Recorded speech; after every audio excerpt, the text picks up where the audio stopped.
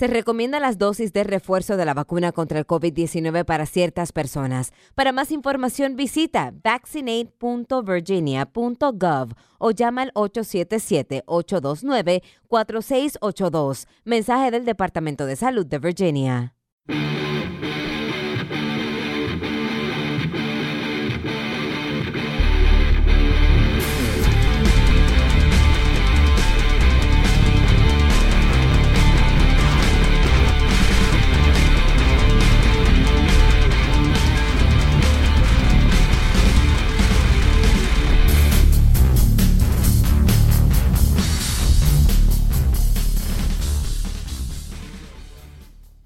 Hello, everybody, and welcome to another episode of the Pot Askew podcast. My name is Rico. With me always is my hetero life mate, CJ. Say hello, everybody, CJ. Hello, everybody. We are here and just trying something different. Rico started the show. Do not adjust your podcast. I'm usually a finisher. What the fuck? Well, hey, you know, everyone has to finish somewhere. Anyway, I don't even know where I was going with that. But, how you doing, brother? Overall, I'm okay. I'm tired. I worked a lot last night. It's really fucking hot and humid in Oakland, or at least it was yesterday. And I'm out cat sitting for my mother right now, so I finally have a nice breeze, and I'm sitting with the door open. But last night, I was roasting. I had the fan on. I'm sleeping on the couch with nothing on. I got the fan directed at my balls. I don't want to envision you naked. Don't say shit like that. You are such a fuddy duddy. I always said it was balls. No, you said laying on the couch with nothing on. Okay. I don't want to picture that. Well, I thought you were a fan of mine. Yeah, there's levels of fandom. That's not the level where I'm at. But I had a fan blowing on my balls.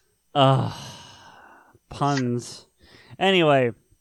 Anyways, but yeah, it's been very fucking hot here. And yesterday I was at the end of my rope with work because not to go into too much detail, but there was a couple times where I snapped at my boss, and I'm like, dude, either you want me here or you don't. If you want to interfere, then interfere and do your job. But if you don't like how I do my job, then you can just stay here and I'll leave. It got a little raw. Yeah, it sounds like it. So it was the heat. I was just tired, and then eventually and plus I had to drive to my mother's to cat sit for her. So it was a lot of I just want to go to bed. The question is, do you still have a job?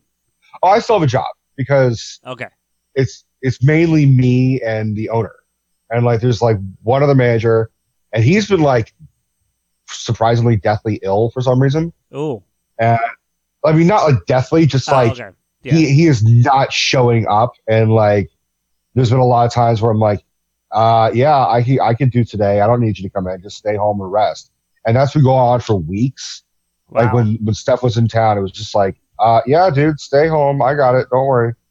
And so if I left or if I was fired, really honestly, this is not ego in any way, the video store will crumble because 80% of the people that come in to see me. Yeah, I know what that's like. Years ago, I worked at a Sam Goody. You probably don't remember those, but there used to be a time when if you wanted to buy music, you went to a store, and you didn't go to iTunes. You went to a store and bought a physical thing and took it home. Oh my God! Yeah, I know. We're talking about the dark ages, but is this an 8-track or something? No. It was a CD. I'm not gonna go that far back. Yeah. A CD? CDs, yeah. Oh, so God, what the fuck are those? I love the irony is that I work at a video store and I'm trying to pretend right? I don't. Right? People are like, the fuck's a video store? Yeah, no, believe me, I used to rent Nintendo games from video stores. So, Jesus. Yeah. And I mean Nintendo old school, the gray cartridge things.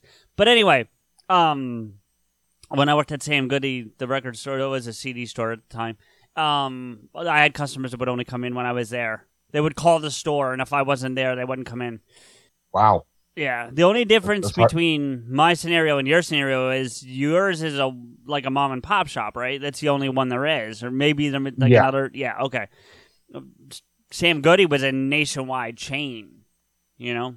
So And were you just working at one location, or could you have like worked at numerous locations? in my career there, I worked in numerous locations, but this happened to every location I worked at with different people.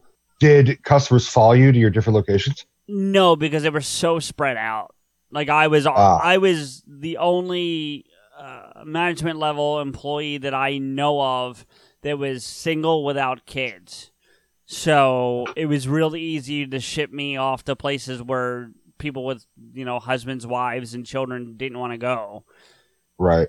So, and then one of them I did to myself when I went from New Jersey to Arizona for the year I lived out there. I transferred myself to that one. So, well, I trust me, dude. I understand. Like, I mean, luckily, I made a ton of money for the store last night, yeah. and that was a little bit of the argument that I had with my boss because it was so fucking hot.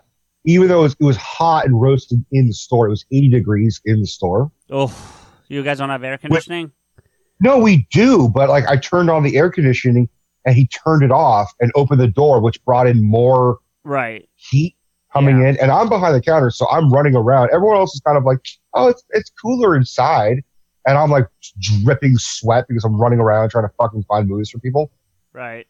And he keeps turning off the AC. And I'm like, Joe, you don't want me dripping sweat and like grabbing paper towels and like wiping it from my brow every 30 seconds. You want me cool. You want me calm. You want me collected. You want the customers to be like, oh my God, it's so cold in here. You want the customers to want to stay in here, and not want to go outside. Yeah. And he said, well, our electric bill was $1,000 last month. And I said, yeah, that You're running sucks. A business. But I was like, but you and I can help promote the store. I've been running ideas by him like for the past year or two about like how to promote the store, and he hasn't done a single one of them. So that's sort of where I sort of snapped at him. I'm like, look, if you don't want to be here today, why don't you do what I suggested, which is get some business cards and we'll get some, put some stickers on it and we'll, promote it. Go walk down businesses and be like, hey, you're on Piedmont Avenue. We're on Piedmont Avenue. We'd like to help you out if you can help us out. If you have any coupons, here's our coupons and vice versa. And he just refuses to do it. So but I made $800 for the store yesterday. So it kind of evens out. $800 for a fucking video store is like, that only happens because of me. Right. It doesn't even look like there's like a Dunkin' Donuts or anywhere for you to go get like an iced coffee or anything. Jesus, where the fuck is it? So where we are, we're in a small parking lot. Yeah, I see. Where there's a Verizon store next to us. Dry cleaners. There's a dry cleaner, and the dry cleaning, they run their machine all day, every day. Well, yeah. So like we hear the movement of the clothes, that giant machine that like brings the clothes to you and shit. Right. So I'm hearing all day, and people are like, "What the fuck is that?" I'm like, "I know. I thought it was an earthquake my first day here, but it's just the dry cleaners." And then we have a deli next to that, but it's a honey baked ham. I don't know if you have those out in New Jersey. Yeah. So that's where I would go to get like water or a soda or something. They have sandwiches and they have salads, but they primarily just do, oh, do you want to buy a whole, turkey or a whole ham today? When they're like during the holidays, they are fucking packed, and like have a line around the corner during like Thanksgiving and Christmas and Easter and shit. And then I always see like people that are just like new to us, kind of looking at us, being like, "Oh my God, there's a fucking video store," as they're going to get their holiday ham. Right. So, but what you're not seeing, because I'm assuming you're looking on like Google Maps or something like that. Yeah. To the right of us is a main street called Piedmont Avenue. No, I and see that's it. got I can see it. That's got a ton of shops and restaurants and it just must places. be down further than where I'm at or where you're at. across the street and up, there's a tiki bar. So people go there. And then next to that, there's a pizza place. They have drinks and everything. But really going to get like an iced coffee, you have to like walk down like 4 or 5 blocks to go to like a Pete's Coffee or a Starbucks. Right. There's a 7-Eleven on the street. But I mean, anybody who's ever had a cup of coffee will always say never go to 7-Eleven for a cup of coffee. Oh, God, their coffee's terrible. Their coffee is atrocious, man.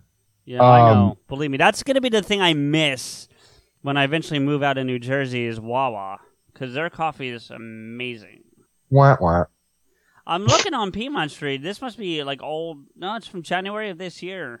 It doesn't. I'm not seeing any of these things. No, one of the most famous things is Fenton's. So Fenton's is a huge ice cream parlor kind of diner thing. So they've got like diner food, but they're primarily an ice cream parlor. So Fenton's is sort of a staple of the Bay Area. And it was actually featured in a Pixar movie, Up. Really?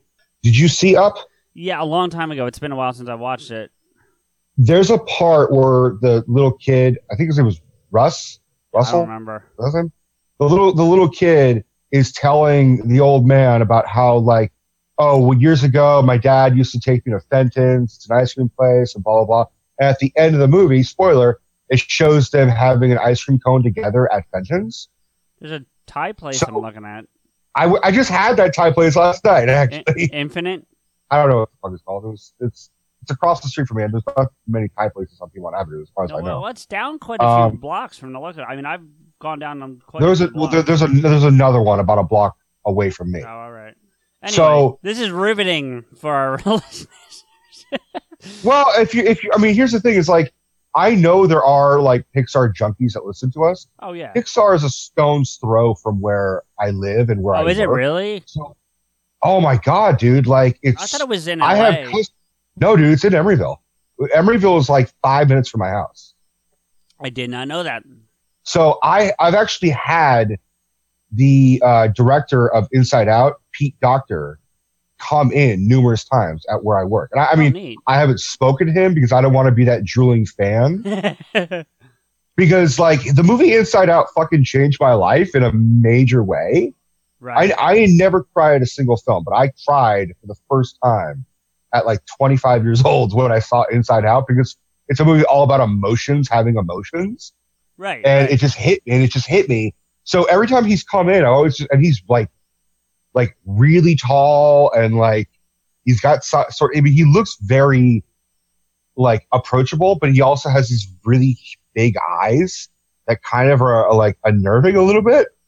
And you know, it's a celebrity. He's a fucking big time director, and I'm like, I really want to be like, dude, your movie literally changed my life. I love your work, blah blah blah. So I have animators that come. I have a great customer who he started out working at Disney, and he worked on Scar for The Lion King. Okay. So he comes in all the time, and he's like always like, I'm always like saying, hey, what are you working on? He's like, I can't tell you, but I can tell you you're gonna love it. I'm like, ooh. Because he knows you, or he's just saying that?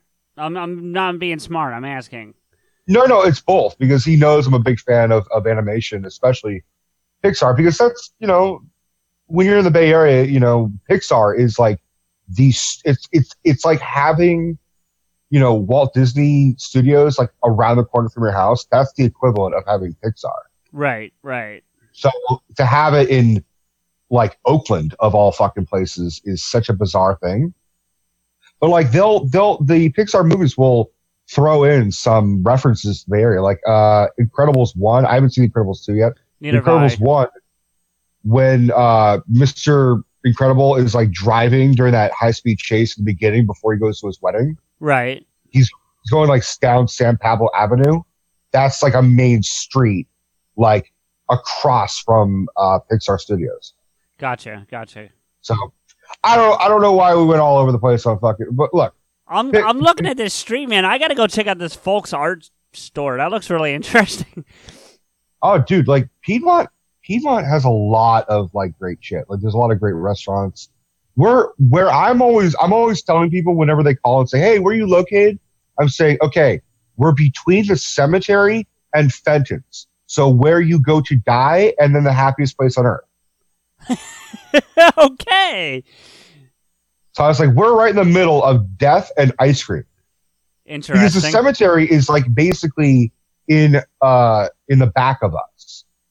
And Okay. I mean, there's no one super famous that lives out there is buried there. Do you live at a cemetery if you're dead, even though you're not alive? You reside there. That's true. Yeah, it's like a lease that you just took advantage of. Yeah. No, it'll probably be the only piece of property I ever own.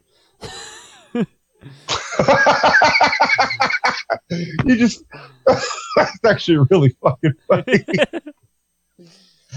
I'm gonna give you that, man. That was fucking funny. Thank you. You got a comic book store on that street. Yeah. Steph and I went there around my birthday, in part because holy shit, I've been avoiding this comic book store for 4 years because I know if I go in there, I'm gonna waste my money. Right. So I'd like put it off for years, and then Steph and I walked in around my birthday, and I primarily wanted to talk to the owner and be like, hey, we're a video store up the street. I want to do a little bit of business as well as a little bit of exploration. Sure.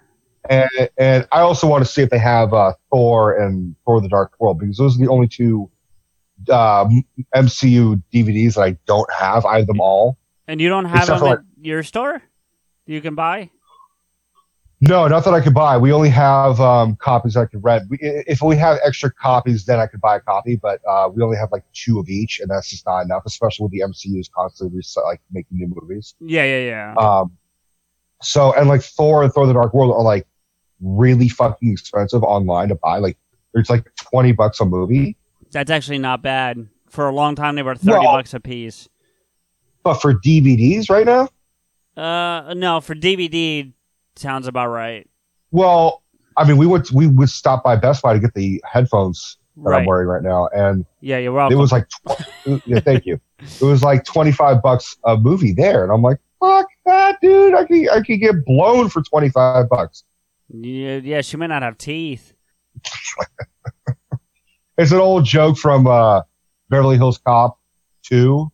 Okay. Where like Eddie Murphy goes into a bar and like it's sort of an upper class like swanky nightclub, and he's like, all right, give me a Coke, and the bartender gives him a Coke. He's like, $8. He's like, for a Coke I can get blown for $8.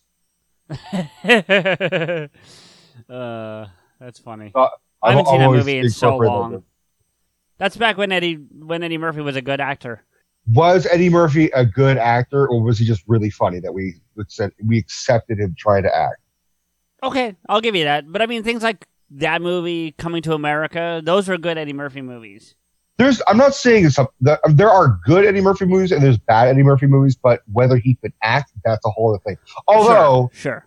He was in some fucking movie, Mr. Something, recently, and he looked like he was really like stretching out his dramatic chops. I didn't see it, but from the trailer, he looked like he was acting his ass off. I don't know. Let me see.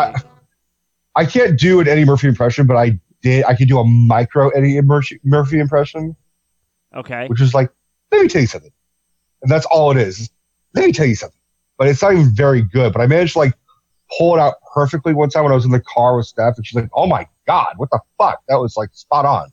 He did a thing called Mr. Church. I bet you that's what you're talking about. That's what I'm talking about. It looks like he's got like a fedora or like a there's no picture. I'm just looking at the title. And we're going to be getting into some movies that are coming out a little bit later in the episode, but they are making 4. Beverly Hills Cop. You coming to bed, hon? Yep, honey, I'll be right there. Just got to turn out the light. Ow! Ow! Ow! Ah! Gah! Some things never change. Like your kids always leaving tiny toys on the floor for you to step on. Ow! And Geico saving folks lots of money on their car insurance. Sweetie, I think I left the downstairs light on. Please don't make me go. 15 minutes could save you 15% or more. 4. Dude, they've been trying to make Beverly Hills Cop 4 for like 10 years. And then they like made a show. They did, and then that was fucking apparently really bad. He made an appearance on it. Yeah, because it was all about Axel's son. Oh, is that what it was? Here's the fucking interesting thing. When they made the show of Beverly Hills Cop, the show, they had the actor Brandon T. Jackson. Did you see Tropic Thunder? No. Yes, like once, a long time ago. Okay. The younger black guy who... Yeah, I'm not going to remember. His moniker is Alpa Chino. Okay. And he and RDJ are always going to be like the race fights because RDJ is like in character as a black guy. Right. That and this guy is an actual black guy. So they cast him as a young Axel Foley Jr. The weird thing is I'm 99% positive he was on either the show Entourage but I'm pretty sure it was Californication, where they were making a joke show called Santa Monica Cop, which was clearly Beverly Hills Cop. Right. And he played the Santa Monica Cop TV series. And then fast forward 5-10 years later, he's doing Beverly Hills Cop, the TV series. Basically, it's just like life imitating art, which is a spoof in its own fucking way. Right. And I gotta imagine he's like looking at his agent and be like, I kind of already did this in joke form. Why are you actually making me do this? Because it's a paycheck. Yeah, but then it was canceled because anybody would have told you Beverly Hills Cop the show is a bad idea unless it's like on HBO. Yeah, but no one thought the Lethal Weapon show would do well, and it's still going. Not right now. I mean, they're doing some major fucking like haul right now. The guy who was playing Riggs was like abusive and was fired and shit like that. He was an asshole from what I heard. So and they're replacing him with Sean William Scott, so it's gonna be like his quote unquote brother. It's gonna last like maybe one season. Speaking of assholes, there's been several people that have died, and one of them was an asshole. God. Well, hey, what are you gonna do? But we'll get to him, I guess. Let us talk about that, though. There have been some deaths in the celebrity world since we last recorded. It's been, for those who are unaware, even though we've been releasing episodes, it's been, 2.5, 3 weeks since we sat down and did this? It's been a minute. Yeah, because, life. But, I had a birthday as well, and Steph was in town, and things got all fucked up. And... Like I said, life. No big deal. Life. So we're going to talk about a few of them. We're not going to talk about everybody, because, we'd be here all day doing death, and I don't want this to become Tinseltown Stiffs. So, but a couple that hit, the world of celebrity, pop culture, and our world, not necessarily like individually us, but people that we're aware of. And one of them, in the fact that we just put out a Spider-Man episode, is Steve Ditko, the artist and co-creator of Spider-Man and Doctor Strange, actually. If Stan Lee is the father of Marvel Comics, then Steve Ditko I would definitely liken to like an uncle. Okay. Yeah. I got you there. I mean, he's definitely, he didn't have as much of a expanding I don't want to say filmography because it's not filmography, but a bibliography, that's what it is. Okay. Of work as much as Stan Lee, because Stan Lee created like so many characters. Steve Ditko worked on a lot of them, Spider-Man, and had a helping hand, I think, primarily in Spider-Man and Doctor Strange. He did create a couple, but he was definitely he influenced a lot of the modern day Spider-Man that we look at. Like, the eyes are total Steve Ditko. Especially for the current Spider-Man we have, the Tom Holland Homecoming Spider-Man, that those eyes and that sort of suit is very influenced by Steve Ditko. Right. And that's mentioned a lot in the things that we've been reading about him. One of the interesting facts for me, because I'm out here in Jersey, is he was born in Johnstown, Pennsylvania, which is only 4 hours from here. Yeah, I saw that when I was looking him up. I was like, I wanted to ask you how far away that is from you. It's about 4.5 hours, give or take, depending on traffic and how you drive, things like that. So, just from the name, it kind of sounds like a small kind of town. Would you liken it to that? Have you been to Johnstown? I've driven, for lack of a better phrase, I've driven through it because the Pennsylvania Turnpike does go through it. but I don't think I've actually ever been or like in downtown proper. But I can tell you based on where it's located in Pennsylvania and knowing enough about that area of the state, it is probably a smaller town. Like, I'm not saying it's like, 20 It's not Piedmont people. Avenue. What's that? It's not Piedmont Avenue. No. I mean, it's certainly bigger than that, but it's, according to this, the population in 2013 was 20,000 people. So. That's really small. Yeah. Well, compared to where you're used to living, but not for me, that's about as many people in the town that I grew up in, probably. So, Where'd you grow up in? A town called Collingswood. Oh, that's right. You did tell me that. Yeah. But see, the way Jersey's shaped and divided, I can be back in Collingswood in 15 minutes. I actually go there every day to go to work because the train system over to Philadelphia that I take has a station in Collingswood. So that's where I usually go to get the train. So do you like pass by your old childhood home like basically every other day? No, because the way I take to get there doesn't take me past it, but I could if I wanted to. It would be out of the way, but I could do it. So I got a little bit of Spider-Man Steve Ditko pseudo trivia for you. Oh, trivia? Oh shit, I didn't know there was going to be math. Anyway, go ahead. There's no math. You're fine. All right. It's not a question. It's just do you okay. remember the landlord in the Raimi Spider-Man movies? Oh, it seemed like he was like Middle Eastern guy or Slovakian guy or whatever. He was like Russian. Yeah. His name was Mr. Ditkovich. Well, there you go. That was named after Steve Ditko. Yeah. That makes sense. And but actually, I was looking it up and I was trying to see if Steve Ditko's name was Ditkovich, but it wasn't.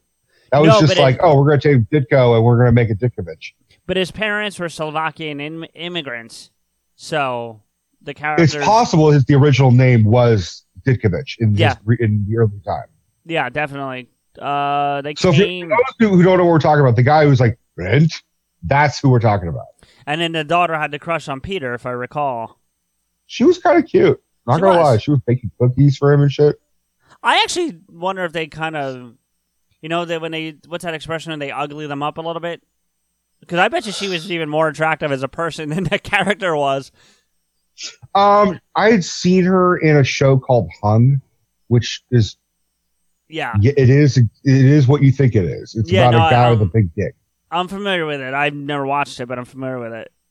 She's in one of the earlier or mid episodes or something, and you see her naked.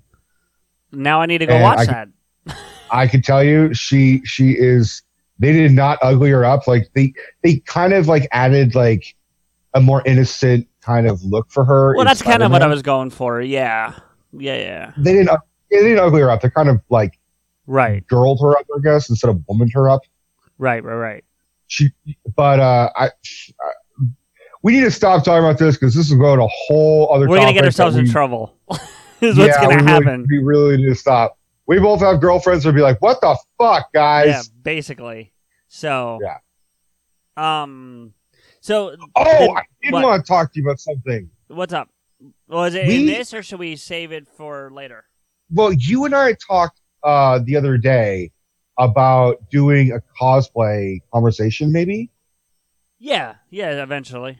And then I told you about this fucking cosplayer that I sort of followed because she was attractive. Oh, right. Yeah. Dude, the following day, this shit hit the fan from this cosplayer. Really? Yeah. See, this is what I'm talking about. CJ and I talked off podcast for 45 minutes before we started recording. Which we usually do. Just for which we do. We always sort of say, what are we going to talk about? What are we going to rehearse? Let's talk about this, talk about that. Most of the time, we just sort of, we know what we're going to talk about, but we wing it. We're just fuck it. Yeah. Let's have a conversation. Let's at least have natural. an idea of what we're going in with. Yeah, this I just deviated. I just fucked that whole setup up because I just remembered something. Yeah, well, so there's this, and I want to throw a little controversy at this person. Her name is Momocon. And I think her real name is Mariah or Maria or so. I don't know what her fucking name is. she's a voluptuous plus size. I mean, she's attractive if you love curvy women, and she does a lot of cosplay shit, but she does it very sexualized. So I was talking to CJ about this 4 or 5 or 3 or 4 days ago, and just out of just conversation, because we're men and we're drooling about women sometimes.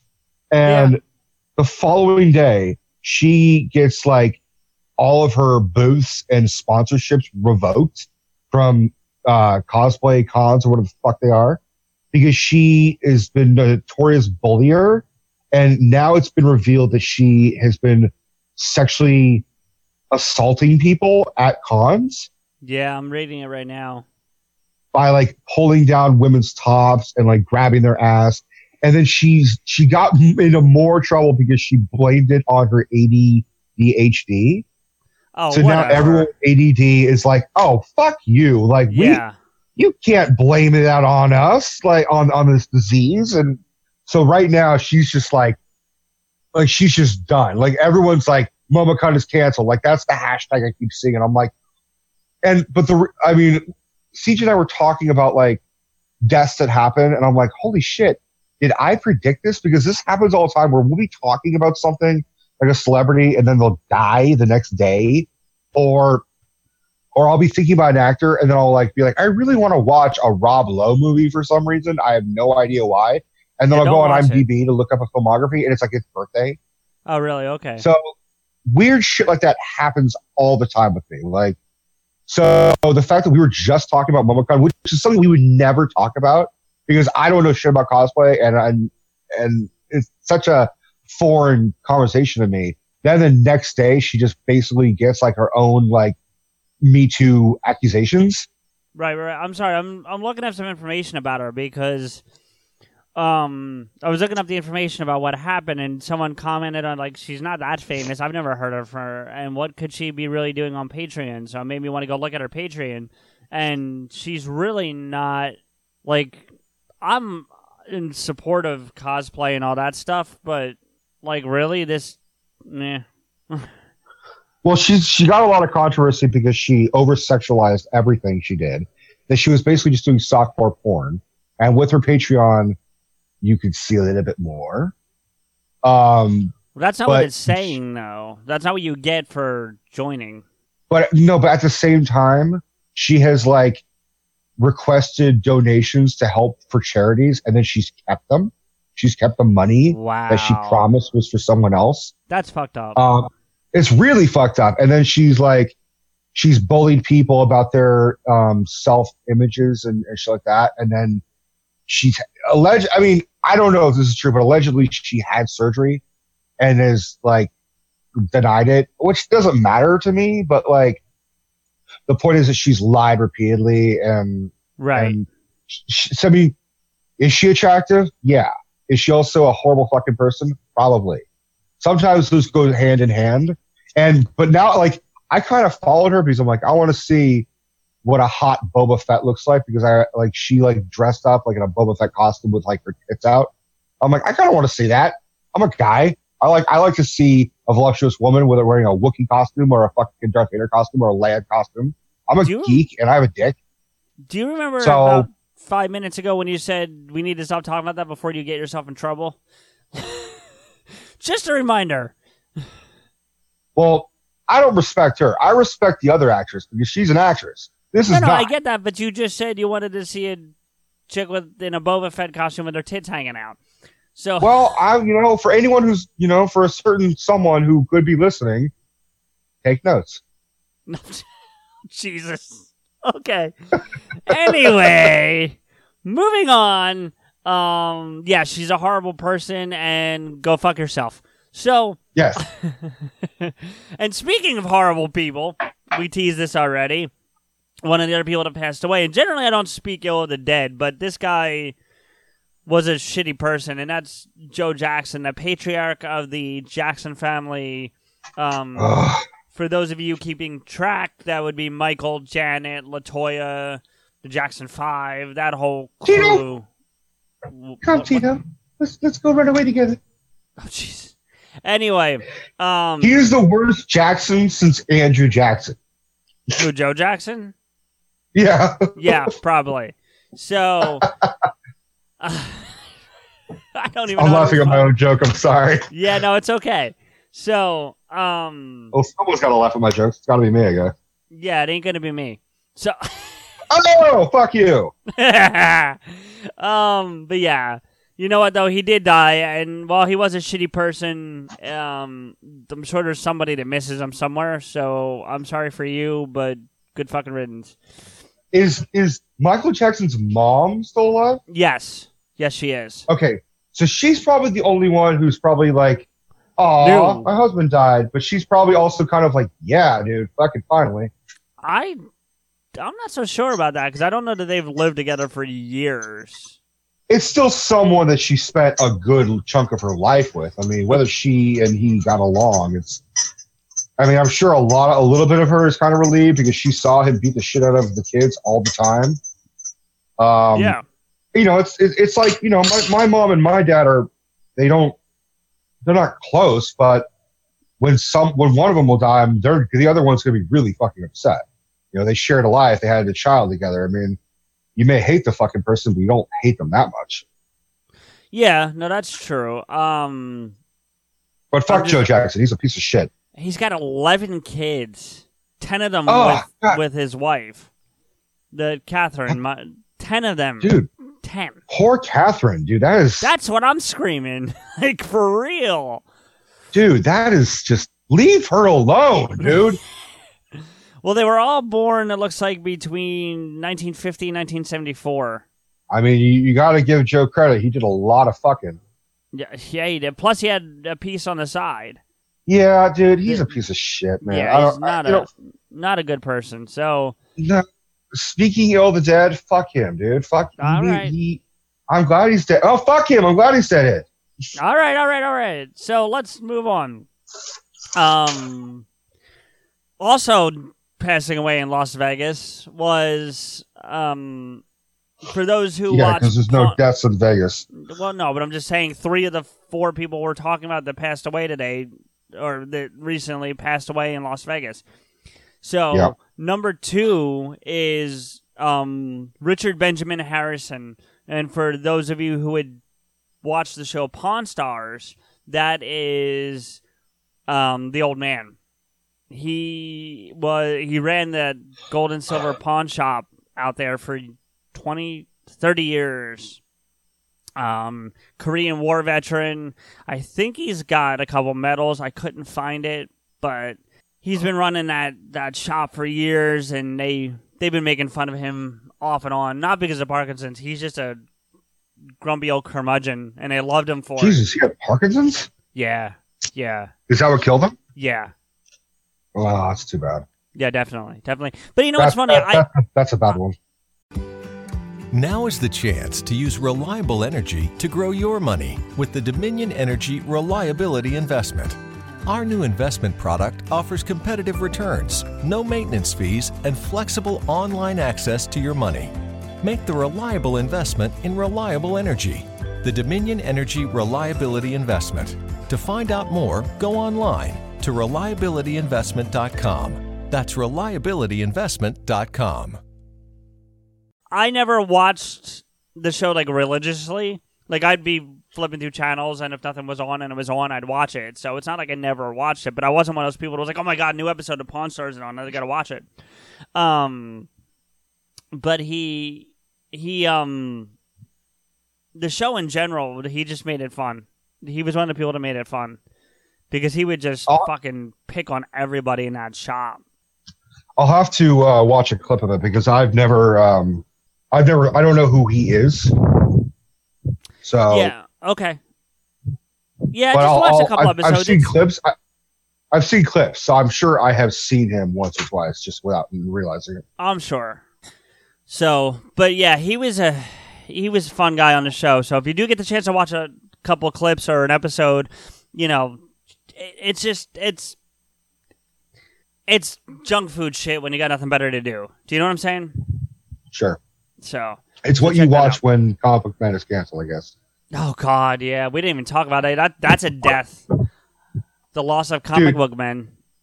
Can we talk about that for a second? Because Yeah. Because we're both big fans of comic book men, but like I have been unable to find them without having to pay like an arm and a leg to just watch.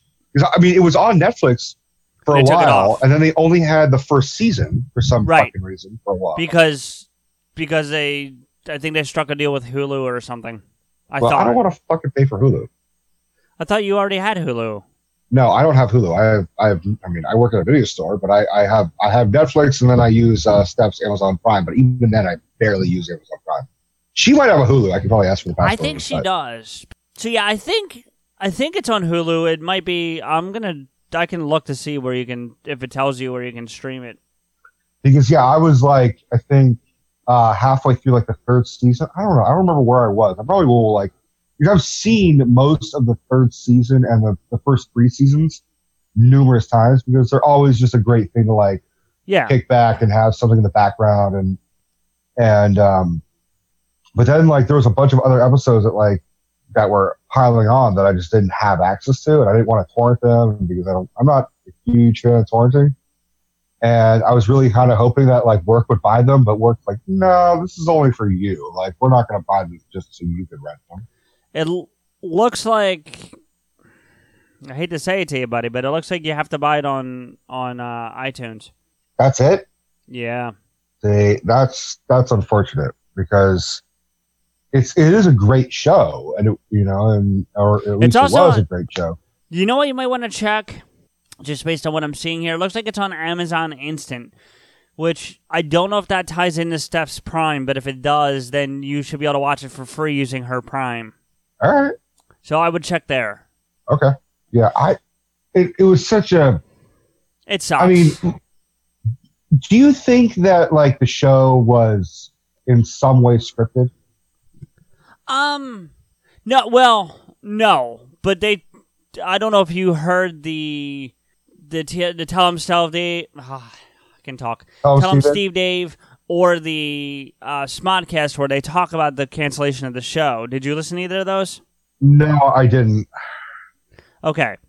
So the Smodcast one, the Tell 'em Steve Dave is only Walt, Brian, and BQ, Brian Quinn.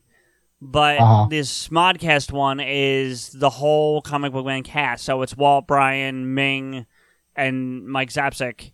And then Kev, and they're talking about it. And so the show wasn't scripted in the sense of you say this, you say that, but it was like, we're going to do this week, meaning like the drag race with the Batmobile that they did, I think in season 2, or going to the Pez factory like they did in this most recent season. They went to the Pez factory. So those kinds of things, and the people that came in to sell stuff, they weren't actors. They were actual people with real products to sell, but they solicited for those people to come in. Like, they had to pass screenings, and was the product worth being on TV and that kind of stuff. Like, I couldn't have gone up there with my collection because it's not that important or that vast, unless I happen to have, like, Spider-Man #1 signed by Stan, something like that. Right. But, so that kind of stuff was, and I know for a fact that the counter that they did the transactions at was, bless you, built for the show, because it's ironic because I was looking at the video room while we were talking about earlier, your store. The counter at the stash itself is actually very similar to the one in your store, and it wasn't big enough for them to use for filming. So they built a fake counter in the middle of the store for doing the transaction. Now, transactions were real, but the location. So those things were like, quote unquote, planned, but the dialogue between them and all that was, according to them, as it would go. Well, I had a feeling all that was like kind of, especially the banter between like Brian and Walt and everything and Ming. Right. That seemed natural. But like, I remember an episode where like a guy came in and like told them about his bat cave, and then they went to the dude's house. Right. So I think that stuff was planned, but I don't think any of the conversation in terms of like when they would talk to each other about it, or even like they probably, and I'm speculating based on what they've talked about, but they probably said to Walt and those guys, hey, you got a guy coming in who has his own bat cave, and he may offer you an opportunity, or he's going to offer you an opportunity to come see it, you know? Yeah. But that's all they told him. You know what I mean? So when they got there, they didn't know what to expect or that kind of thing. You know what I mean?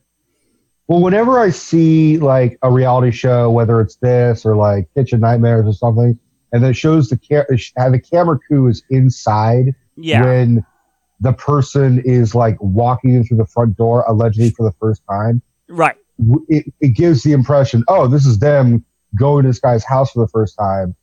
That I'm always like, because I know they're just like, okay, we're going to rehearse this. We're going to walk in. We're going to exercise. And we're going to go downstairs and we're going to find your hidden room, blah, blah, blah.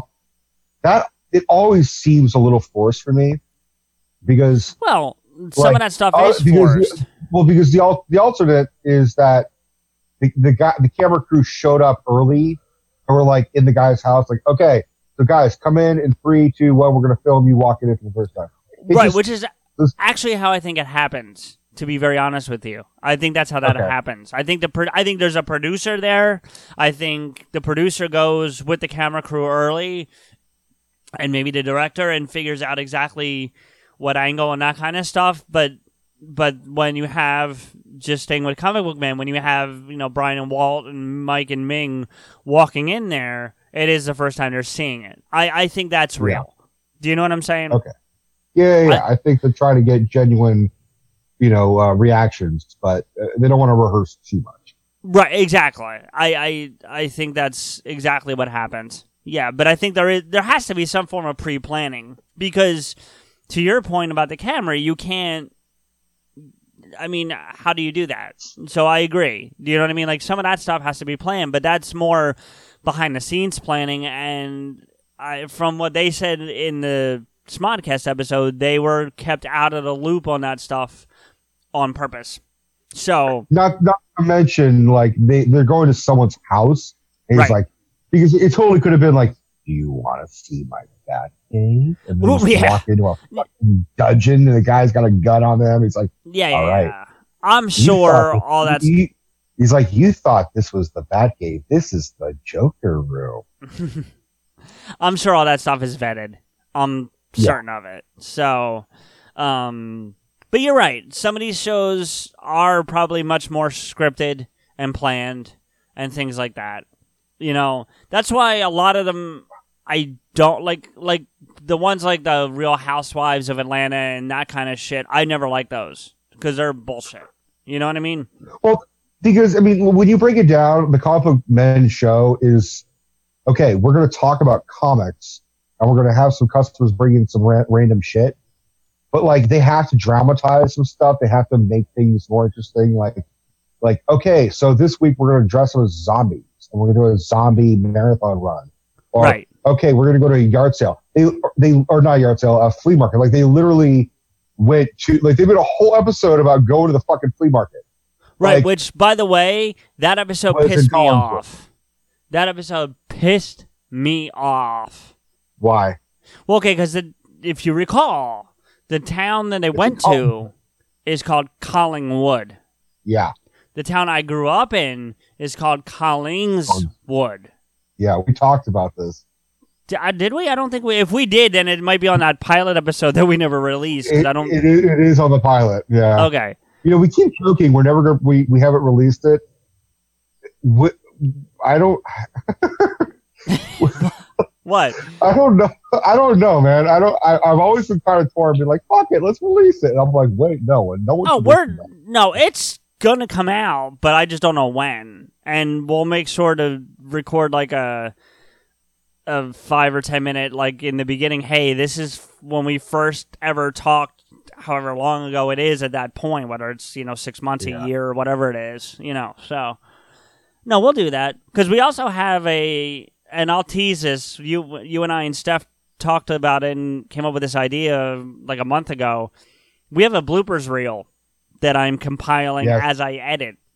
And some of the stuff has actually stayed in the episodes that we've released, but I've also taken a copy of it for the bloopers, and some of the stuff is unreleased. So we're gonna be doing that at some point too. Before you release it, I want a rough draft of that. I want to hear that shit. I just want to hear us fucking off. Well, here's what I was thinking with that, and we'll pull behind the curtain for a second and then get back to what we were going to talk about tonight. But I think, and I'll certainly let you hear it in advance because I was planning on that anyway, but I think we should play it and then like comment on it. So like do a running commentary on that episode, and that will be the episode. We'll commentate the bloopers episode. Okay. I think that'd be fun because some of this stuff is going to be like months old. We're both going to have forgotten we said it. My only comment about that is that it's going to be you and me listening to you and me, and if we're going to be talking, we have to like pause it and like so we don't overlap our own voices. Oh, absolutely, that was the plan. We'll listen to a clip. We'll talk about the clip. We'll pause the clips. We'll talk about what we just heard and run the next one. Dude, that's how it is on like certain shows where they do the whole clips episode where they have no new material. That's what we're going to be doing. We'll be like, we're totally doing a clip show. we're basically doing like a whole episode of like Family Guy, like that one time when I did this, and then just shows that clip. Yeah, exactly. So, and maybe we can get our respective lovers to come and do it with us. So we'll see. I thought we were each other's respective lovers. No, we're hetero life mates. I'm confused. Yeah, it's all right. You're always confused. A little more than usual. Yeah, well, that's all right. So, why don't we get back to the episode? Oh shit, we're doing a show? I had no fucking clue. People listening. Okay, we actually but that's something else we should talk about real quick before we move on. We actually have listeners. We found that out in the last 2 weeks. We actually have some pretty serious listeners, and I'm very happy about that. So thank you to all 2 of you. No.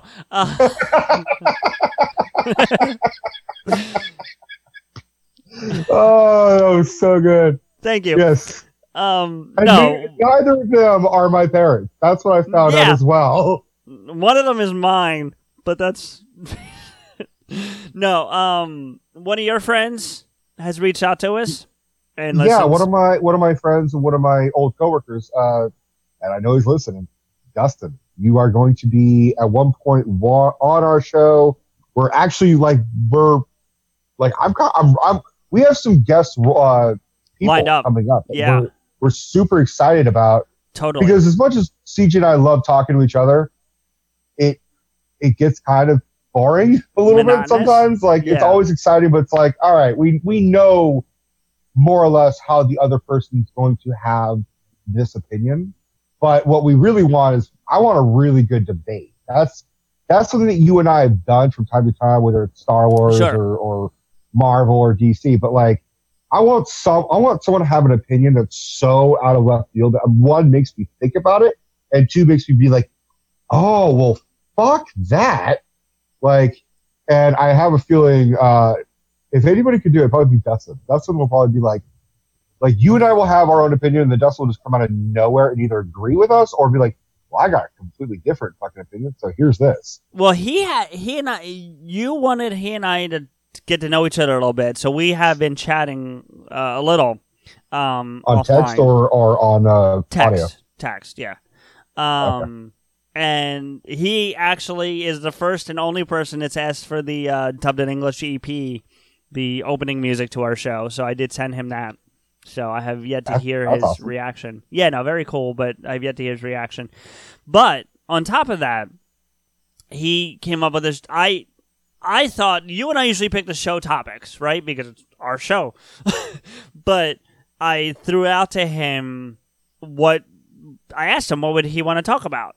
And he suggested something that I would like to do, and we're not going to bum rush you with it. I was certainly going to tell you about it, and I will now, and if you want to talk about it in depth later, we will, before we do the episode. But he wants to do, and this was his way of keeping you in the conversation, he wants to do movie soundtracks.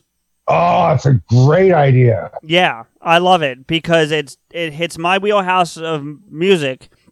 It stays in your wheelhouse of movies, and he said he can wax intellectual on both topics. So I think it could be a real fun conversation. Oh, for sure, dude. That's. I think I'm already got, because I try to be the one who comes with the titles, and so I'm already kind of got a title kind of brewing. I'm not going to ruin it because I want to. Yeah. I'll tell you off camera, but. Yeah. So Dustin, get ready. Yeah, and that's coming, and then our Twitter friend Arlen, we are working out logistics that may delay this as of today, which is a little disappointing, but we'll see what we can do. Not throwing her under the bus yet. But we could also have maybe next week be Dustin. If we have to. Yeah, absolutely. But she and I, and would I say to a lesser extent you, or would you say you're on par with us? What are you talking about? In our fandom of the of this topic? Yeah. Of the the character. The character as a whole. No. We're going to talk. I'm going to say it, but I just was trying to set some groundwork. For the character as well as a lot of the media, I'm pretty on par with you guys. Okay. All right. Exception of the show that you're watching right now. Yeah. So what we're talking about is Sherlock Holmes. One of the first books I can remember reading was a Sherlock Holmes book. So Sherlock Holmes has been a character I've been a huge fan of for years, and as many people know, there have been many iterations of the character via radio and audio play and books and TV and movies, and I think there's even a couple web series. Like this character, and we'll get into the history of it on that episode, but for as long as it's been around, to have as much staying power as it does is impressive. So we're gonna do I forgot to mention. What's that? They talk about Sherlock. They talk about Arthur Conan Doyle on Fat Man on Batman last night. Oh, did they? Oh, all right. That's the new one that just came out. I'll be excited to hear that. So, but so we're gonna be doing a Sherlock episode, and hopefully that'll be coming real soon. That's on the docket as well. So. And I'll use this time real quick to send a friendly reminder to our two listeners that if you have show topic ideas, if things you guys want to hear about, let us know. It's not to say that we can't come up with shows, but we want to be interactive with you guys. So if you have an idea, bring it on. I also have a question and a plug as well. I haven't done any Rika's Rants in like weeks. Yeah. And part of the reason is, life and birthday, and you and I've been focusing more on this show. That's not to say I don't want to do any more Rika's Rants. I still want to do it. It was my first baby. It was my first love. This is, it's now sort of becoming my side chick. It's kind of not as much as I want. You're cheating on her. I'm cheating on Rika's Rants. With pot of skew. I feel bad. God, dude. That's just how much I love you, CJ. I love you too, brother. So what I want is for 80 of those two listeners, you're more than welcome to tweet me a topic or a movie or something to talk about, because sometimes I just have no idea. Sometimes I have to kind of force myself to do a episode. Well, I gave you some assignments that you have yet to do, so I'm just saying.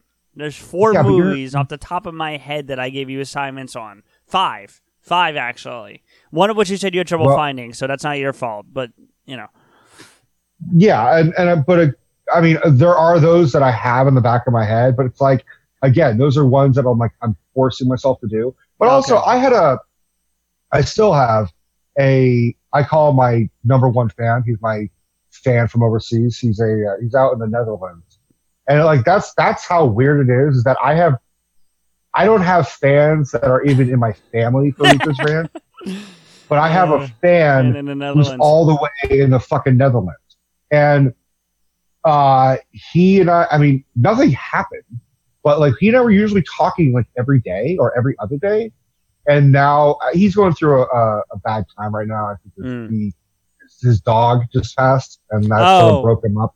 That sucks. If our dog died, I'd be devastated. So yeah, man. So But even before that, he and I were just sort of like you sort of like took over that whole like, oh, I'm talking to someone that I have never met. Right. Thing.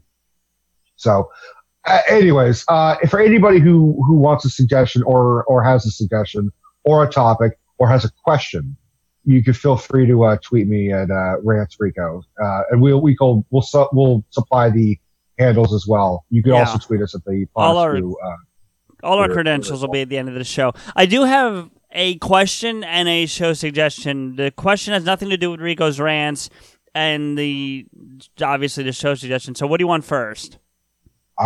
Whatever. Okay. Well, geez, get shitty about it.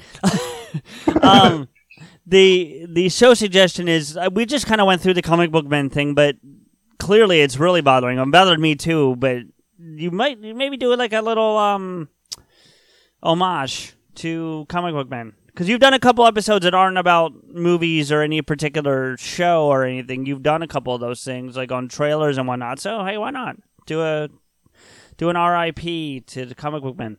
I can do that. That's... And then the question I have for you, and if you want me to edit this out, I will. Is your mom's cat still alive?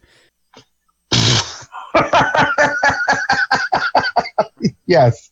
The fucking cat is still alive. Well, you talked about the guy's dog dying, and it reminded me that the other day you thought it was like on its way out, so I was curious. Actually, since I've been here, I haven't seen the cat, so let me go upstairs.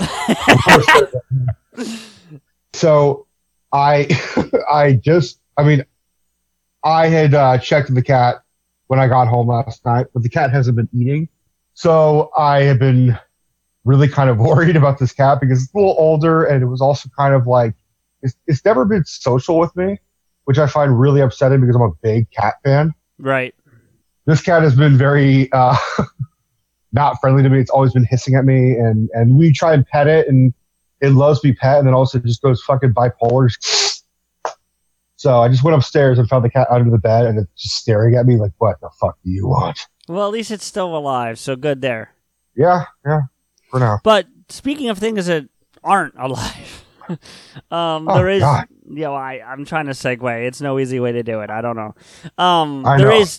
There is one more person I want to talk about that passed away in the world of celebrity, and this one hits me a little hard because for those of you who don't know, because I don't know that we've really talked about it on the show, we have mentioned that my wheelhouse is music, but I don't know that we've talked about how intense of a love that I have for music. Right. So much so that I have a bloody G clef tattooed on my inside forearm. You really? Yeah. You've never seen that? I've never seen your tattoo. Let me see. I thought I sent it to you. I don't know if you're going to be able to see it because of the camera angle. Hold on. Oh, holy shit. Yeah. That's awesome, dude. Thank you. It's my first and only tattoo at this point. So it looks like an infection. Thanks. No, I'm saying it looks like a badass tattoo, but because the blood is I seeping out, it kind of looks like. I see what you're saying. Yeah. That tattoo is instrumental to your life. Yeah, that's yeah. Well, it really what it boils down to. So, I actually, and I don't think I've told you this, Rico, but I want to get a microphone next to it, but like an old school like that silver rectangular one with all the striped lines. Yeah. I want to get one of those with like a pair of headphones wrapped around it to represent the podcast. I've toyed with the idea of getting a film, like a film camera. There you go. If we're ever in the same fucking place at the same time, maybe we could do that. That'd be fun. Right. You get yours, I'll get mine. Get tattooed of each other on our balls. No. So, but in any event, so music's been a huge part of my life. All styles. I love really all kinds of music, but my heart and soul musically sits in heavy metal. And Vinnie Paul Abbott, the drummer from Pantera and the brother of the late Dimebag Darrell Abbott, passed away 2 weeks ago at this point. Passed away in his sleep. They say he had a heart attack, which makes sense. He's a big guy. He was not healthy in that regard. Right. But a hell of a drummer. Like right here, like a little bit of Pantera right here. This is these guys. It's I know it's not your thing, Rico, but that drumming is so crisp. So for the people who don't know the story about Dimebag, I want to tell that very quickly. I'm actually wearing my Dimebag tribute T-shirt tonight, the Blacktooth Grin T-shirt, which was a drink he actually created based on a lyric from a Megadeth song. It's for my drinkers out there. It is it's 1 part Crown Royal, 2 parts Seagram 7, and a splash of Coke. And he calls it the Blacktooth Grin because of a lyric from Megadeth's Sweating Bullets. Which, Rico, I know you're not in that style of music, but you need to go check that song out. It's a mentally insane person having a conversation with himself. That's the whole premise of the song. That's also the whole premise of our show. Well, yeah, kind of. But the first lyric in the song is "Hello, me, meet the real me," and it goes on from there. I have a joke which is like, someone said I'm schizophrenic, but I can tell you we're both fine. Yeah, there you go. But yeah, so Dimebag was on stage on December 8th, 2005 with his new band, Damage Plan. It was him and Vinny have never, until Dime's death, had never been in a band without each other at any point in their lives. Wow. Every band that either one of them had been in, they've been in together.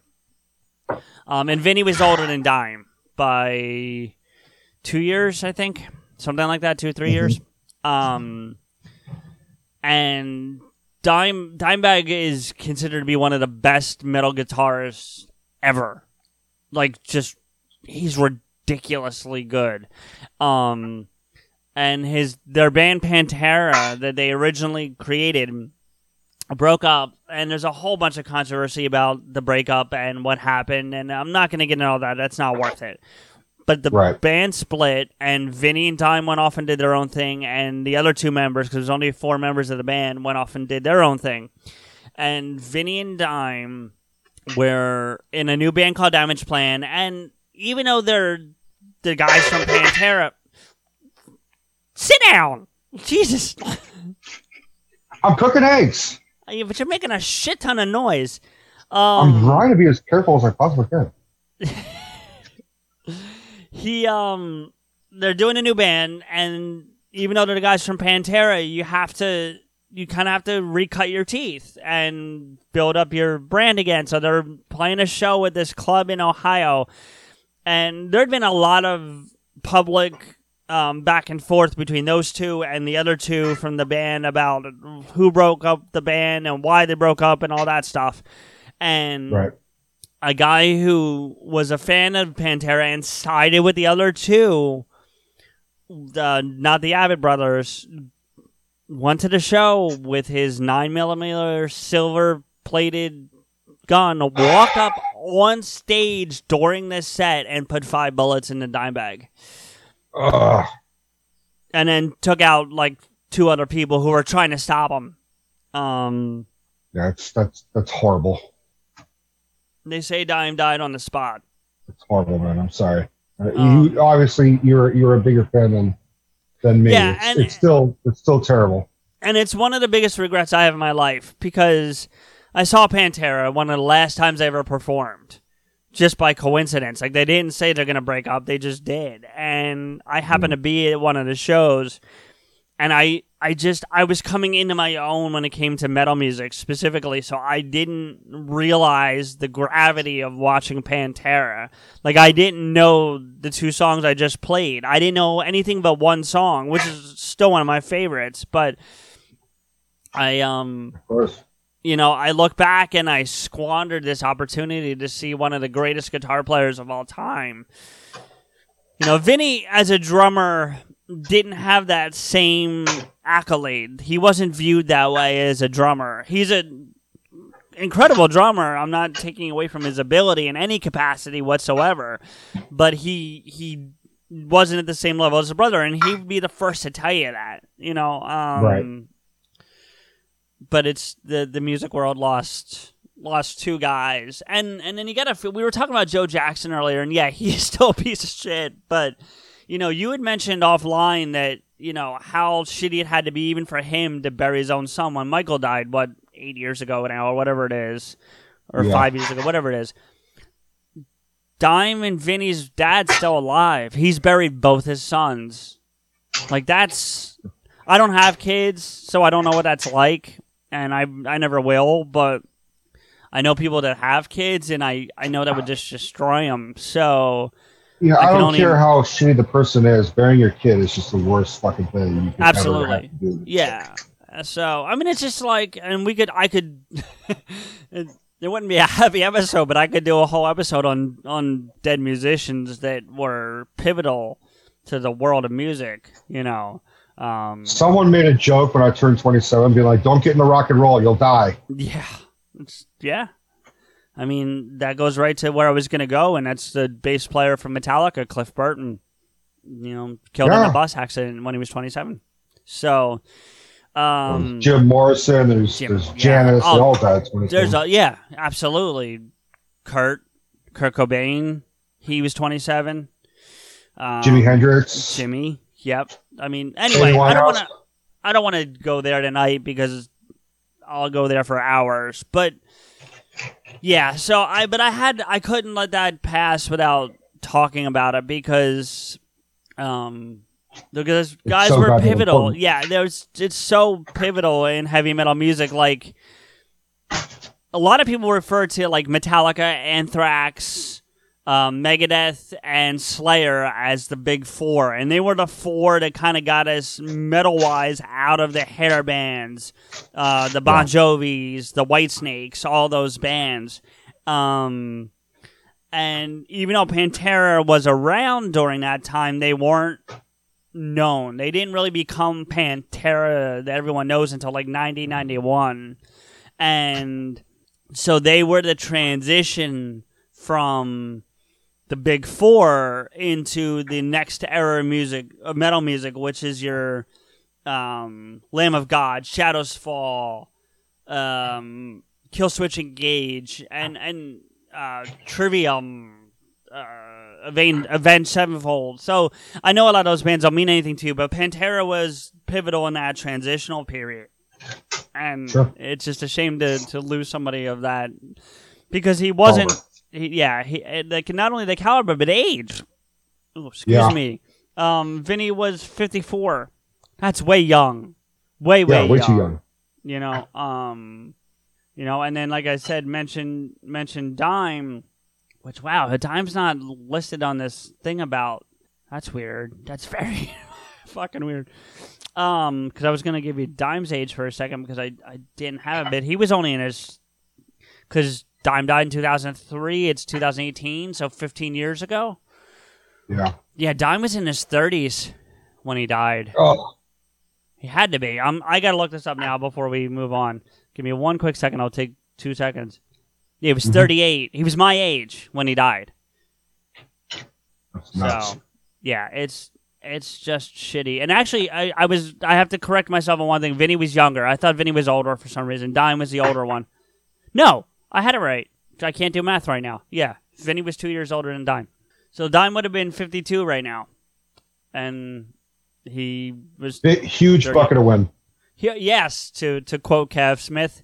Huge bucket to win, and for both of them. And actually, I know you're behind on it. Seems like most of your Smodco episodes right now, but on the last Hollywood Babylon during Tinseltown Stiffs, they do talk about him, and I thought that was very cool because I thought they were, with all respect to Kevin and Ralph, I just didn't think it would fall on their radar.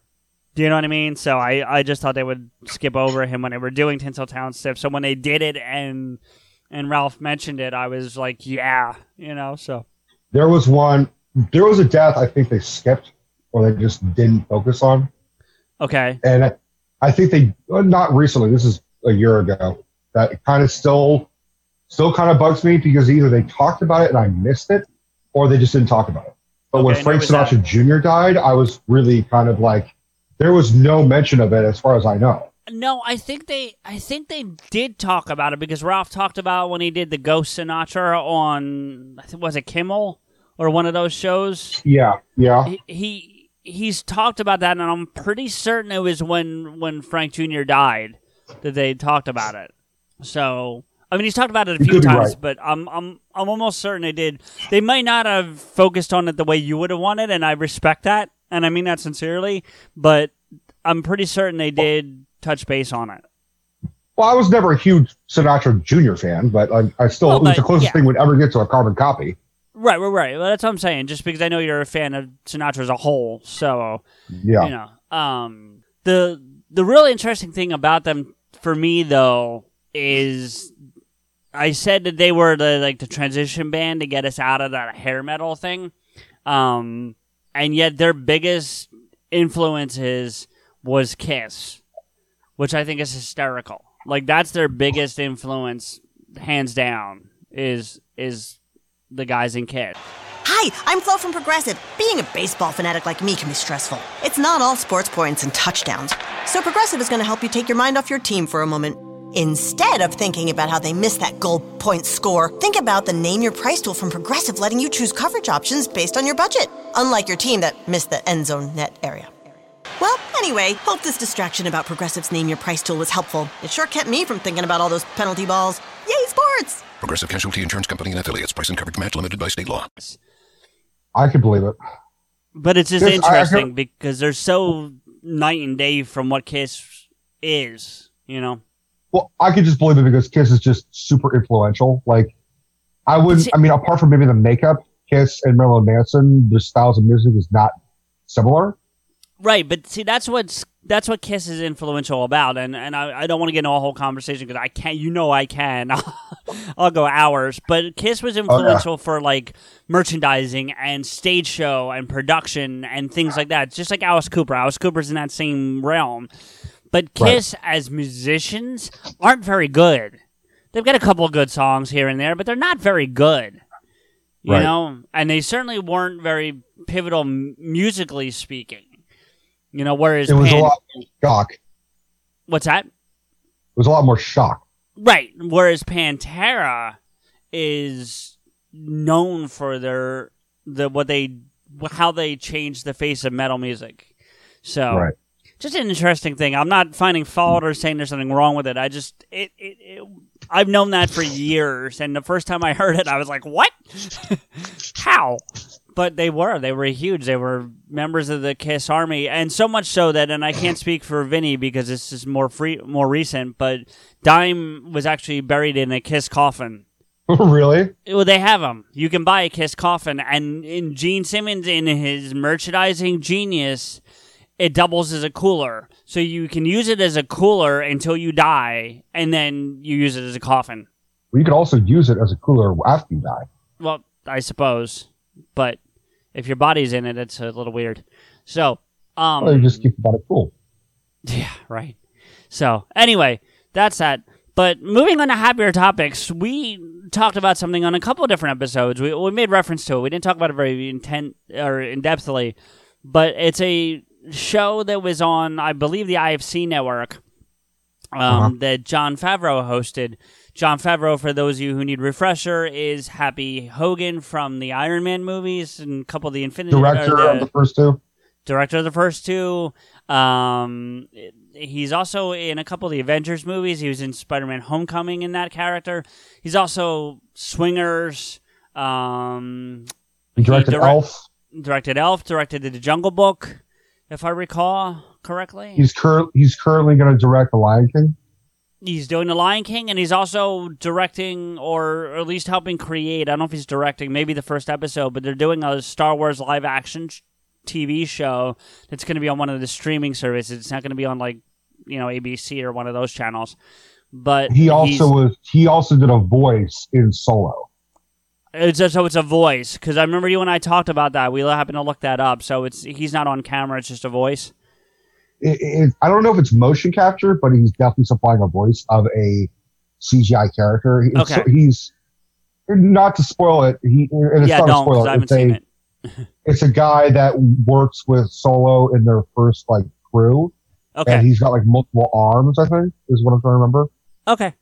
Well, yeah. But anyway, he's such a voice where you're just like, is that Jon Favreau? Oh, it is Jon Favreau, because there's not too many other CGI characters that show up, so you're like, oh, it's got to be him, because it's just by, okay, there's no one else. Right. Plus, he's got a pretty distinctive voice, I think. So I think it's something you would notice. I mean, it's not like, I'm trying to think of one that's got a really distinctive voice, but I can't think of one on top of my head.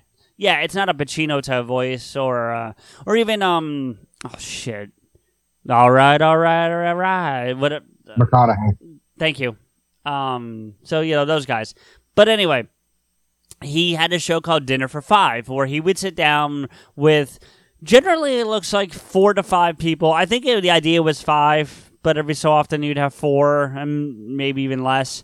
Where he'd sit down around a dinner table at a restaurant, and they would film it.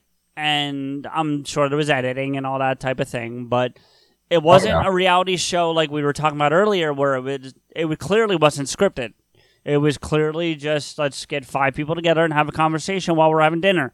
And we talked about one of them directly when we were talking about Affleck and Kevin, and they don't call it this, but you called it the Daredevil episode, because it was really just anyone who was in that movie at that time, if I recall. Yeah, because it was Kevin Smith, it was Ben Affleck, it was Jennifer Garner, it was Colin Farrell, and it was Jon Favreau. Yeah, so that got me thinking that we should do our own Dinner 5. Not make a show. We're not going to subject you guys to another show. It's bad enough you got to sit through this one. But we are going to put together if we were going to do what would be our 5 and why. So, Rico, you being our resident movie person, celebrity person, I'm going to put the floor to you first. Who would be your Dinner for 5, why, and if you want to get into it, tell me what you think you'd be talking about. Well, I think for the sake of argument, because you can have fascinating conversations with both live people and then people that have since passed. Right. So I'm going to propose 2 separate dinner tables. Okay. So one for living, one for dead. All right. The dead my caveat is you do the living first. That would be my thing. Okay. So for you want more time to think. Yeah. Yes, I do. You're like, who the fuck am I going to pick? Okay, so for the living one, because obviously the dead one will be more obvious. The living one, I would love to have a conversation, or at least observe a conversation, with Colin Trevorrow, director of Jurassic World, and was director of Star Wars 9. Didn't you meet him? No, I didn't meet him, but I met his younger brother. That's it. Okay. I knew there was a meeting of something he used somewhere. To work at the video room. Right. Okay. Right. I knew there was a connection. Sorry about that. Yeah. We talked about Piedmont Avenue a lot. Colin Trevorrow used to work in the video room that I currently work at. So there's a little bit of woo for that. So Colin Trevorrow, Mark Hamill, Kevin Smith, Kevin Feige, and Kathleen Kennedy, because I would love to see Kathleen Kennedy and Kevin Feige and Kevin Smith and Mark Hamill and Colin Trevorrow have a legitimate argument and be I don't want them to gang up on her, but I want her to acknowledge her reasoning why she fired Colin, what Colin would have said to either his own. Because I thought about having the director of Last Jedi, and usually I know his fucking name, but I'm having a brain fart. Yeah. Shit. I know who you're talking about. I'll get it. Yeah. Wait, before you move on, give me your 5 again. So Kevin Smith, Kevin Feige, All right, hold on. I'm writing Mark these down. I Hamill. want to just see something. So go ahead. Kevin Feige. Yeah. So Smith, Feige, Yep. Mark Hamill. Okay. Colin Trevorrow, and Kathleen Kennedy. So it'd be 6 at the table, but that's the 5 that I would pick. Right. So yeah, because you counted 6, and that's fine because we weren't counting ourselves in the 5. So no worries. I just wanted to, because for some reason I was getting 7, including you. So that's why I was like, wait a minute. So it's Ryan Johnson. I was like, is it Brian? It's not Brian Johnson. It's Ryan Johnson. Yeah. Oh, for Last Jedi. Yep. Which, by the way, that's on Netflix now, so it's kind of funny to watch that pop up. Yeah. I mean, can I? Go ahead. What? No, finish your thought. Well, I'm saying I bought it from work, and I still haven't rewatched it because I was like, dude, 2 is enough. Like, I mean, what were you going to ask me? You going to ask me the Last Jedi question? No. I was just going to comment on something. That's all. All right, go ahead.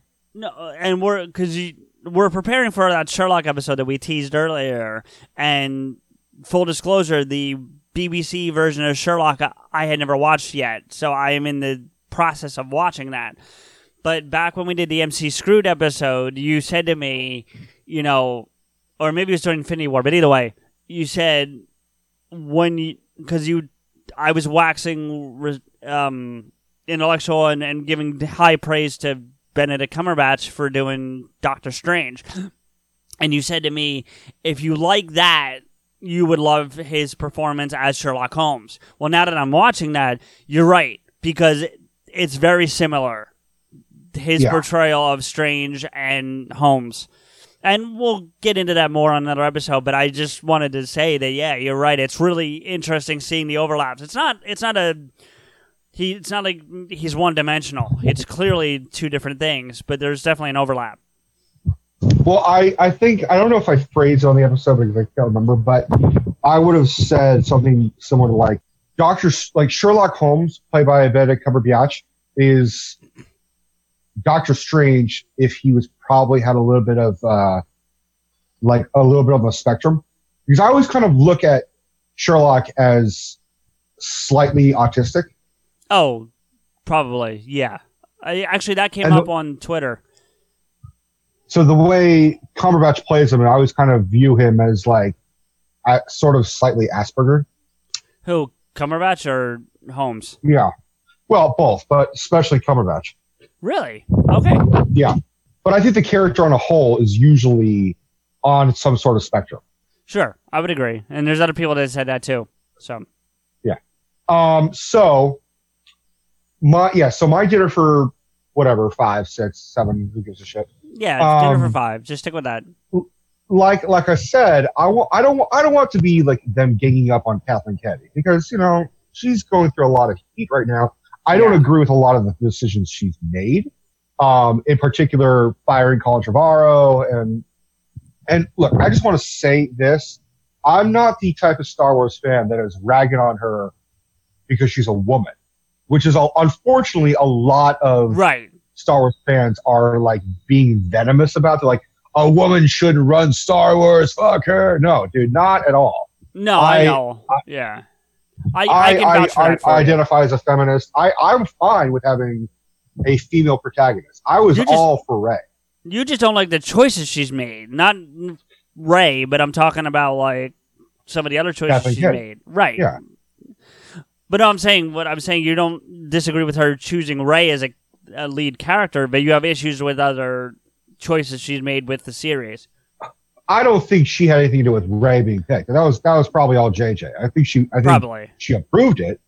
But sure. I mean, a lot of people are hating on Kathleen Kennedy because of like she's like putting in like a liberal agenda or something. And for some reason, Star Wars fans are like, I don't need, Disney is pushing, having a black male figure and the main character and a woman protagonist is shitting on the franchise. And I'm like, shut the fuck up. Yeah. Like, one, it's Disney. It's going to be a little bit more family friendly than before. Although Last Jedi was really fucking. They were always kind of family friendly. Dark. Last Jedi was a little darker. I mean, as much as I despise that movie, I admit that they went a different direction. They went darker. Yeah. So, but I would love to see the conversation where she's just like explaining her actions, why she fired Colin, why she approved of Rian Johnson's fucking, I mean, it's a Picasso painting in movie form is how I look at Last Jedi. It is just, it's not a clear portrait. It is just all over the place. The nose is up next to the fucking eye and the fucking ear is down next to the dick. And you're like, what the fuck am I looking at? It's just a weird, it is the fucking walrus from Tusks. It's just stitched together. And you're like, what is this monstrosity I'm looking at? So and Mark Hamill was very much against everything Rian Johnson did for Luke and for Last Jedi. And I would love to see Mark. At least publicly, he came around. Oh, I'm sure that had nothing to do with Disney putting a gun to his fucking head. Or the Brinks truck they backed up to his house and said, here. Yeah, I mean, but I believe it was like Mickey Mouse coming out of the fucking shadows being like, oh, you think you could fuck with me? I'm going to fucking kill you. Stop talking shit, Luke. Well, yeah, probably. So, and not to mention Kevin, what I don't want is I don't want Kevin, as much as I love hearing Kevin talk, to dominate the conversation. And one of the great things about Kevin is that he can supply many great answers, but he can also ask really great questions. So I want him to ask some great questions, and I want everyone else to answer them. I don't want it to be a Kevin central figure. And also, I want Kathleen Kennedy to ask Kevin Feige, how do we fix Star Wars? How do we do what you're doing with Marvel?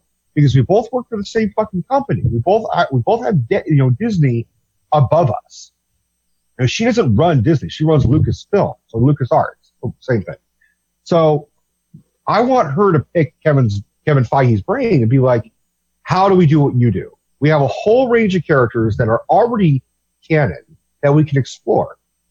How do we make someone like the Vision, who is sort of not, I mean, he's not bottom of the barrel character, but how do we make him interesting? How do we make a Boba Fett movie and have it be interesting? How do we make a Yoda movie and make it interesting? Well, for Boba Fett, you don't make it a woman with her tits hanging out. I'm just saying, that's my first thought. So. Well, I don't know, man. We have different fucking versions of Boba Fett. Go ahead. Boobie Fett. Oh, Jesus.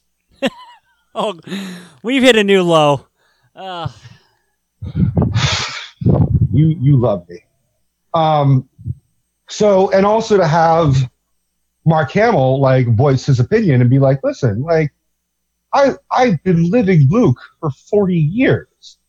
If anybody whose opinion you should trust, it should be mine, not just, I mean, I was all for a new interpretation, but not one that will just destroy the character. I mean, and I know both arguments. I have my own argument, and I hear the fans that have supported Rian Johnson's opinion of how Luke should have been portrayed.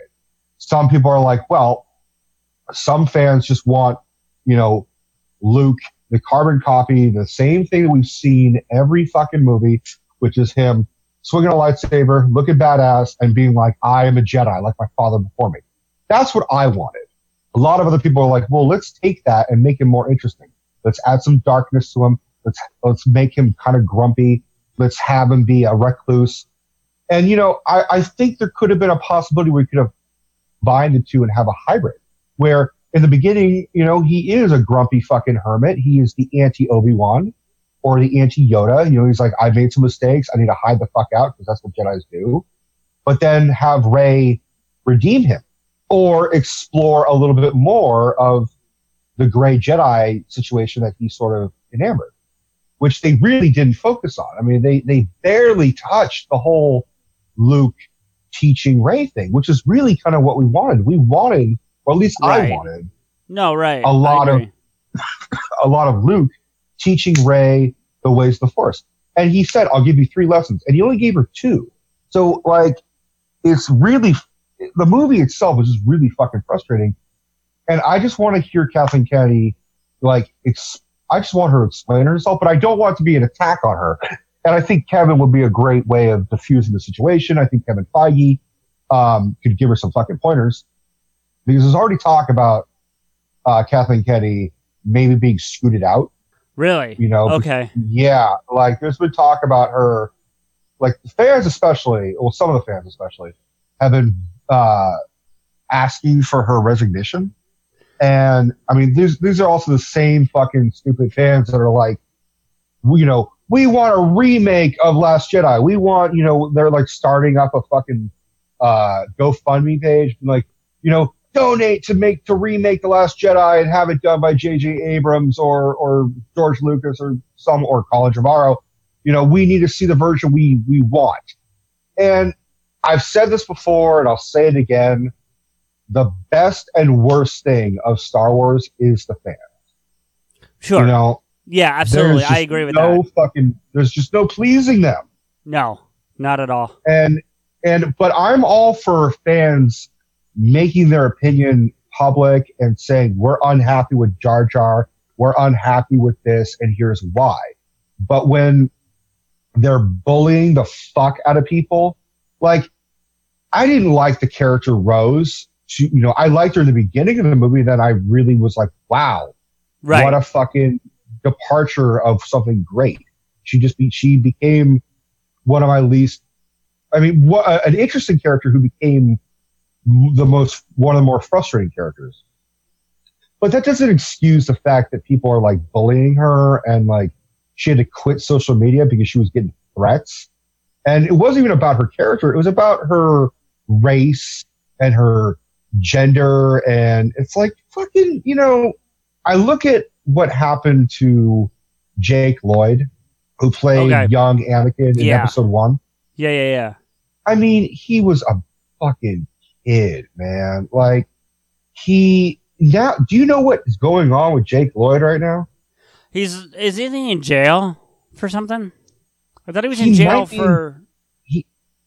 He might be in jail, but he's like a schizophrenic right now, off his meds. He like attacked his mother. He went on a high-speed car chase with the cops. Like, and Star Wars has ruined people's lives. Like, Ahmed Best, who played Jar Jar Binks, almost committed suicide. Okay. I mean, I get it. I'm just saying, like, there's got to be, like, the Star Wars fans, and I am a major fan, but bullying is fucking bullying. And I think Kathleen Kennedy is not responsible for it, but she also should have had enough clear insight to look at the controversy that Last Jedi would have had before she said, this is approved. I approve of this. Same with Solo. I mean, she is sort of ignoring the fans. Rian Johnson, who I respected as a filmmaker, because I love the film Looper. I love his movie Brick. He's told the fans, basically, go fuck yourself. Like, without saying go fuck yourself, he's just saying, all you people that hate my movie, tough. Like, deal with it. I know what I did. I believe 100% that I did the right decision. But if you have to explain, and he had to explain his movie numerous times, that means you didn't really succeed. Right. Hey, listen, real quick, I have a Jake Lloyd update if you want it. Yes. So, now this is, last information is from 2015, so I'm not sure what's going on now. He quit acting in 2001 because of the bullying he was getting at school from his role in Star Wars. That's number one, to your point. And then in 2012, he was going to direct a documentary. I don't know that it ever got made. It doesn't say. And then apparently the actor who played young Boba Fett in episode 2 started a music career, and he was going to direct that music video. That fell through. And then in 2012, he talked about why he retired, the Star Wars stuff. He actually sold all his memorabilia, Star Wars memorabilia, just to get away from it. And then I heard he destroyed it. I heard he like burned and destroyed all his he doesn't Star Wars it could have been. It just says he no longer keep. I assumed he sold, so that's my fault. And then on June 17th of 2015, he was arrested for reckless driving without a license, and resisting arrest. he was moved from jail to a psychiatric facility after he was diagnosed with schizophrenia. And that's the last update that I could find. So I don't know if he's still incarcerated, for lack of a better word, or he's just out and dealing with that. But committed. Yeah, I don't know if he's committed or not. But well, I read his mother had quoted that he had attacked her. Right, that's what he got arrested for. Yeah. So I mean, would he have done that anyways? Right, that's the question you have to ask, and I'm not dismissing what he's been through in terms of the bullying and all that kind of bullshit. But was he going to go through this kind of stuff? Not the bullying per se, but the schizophrenia and all that, just because was it in him the whole time? Or was it triggered from the bullying from the Star Wars, or what? And that's unfortunately a question we'll never get the answer to. But and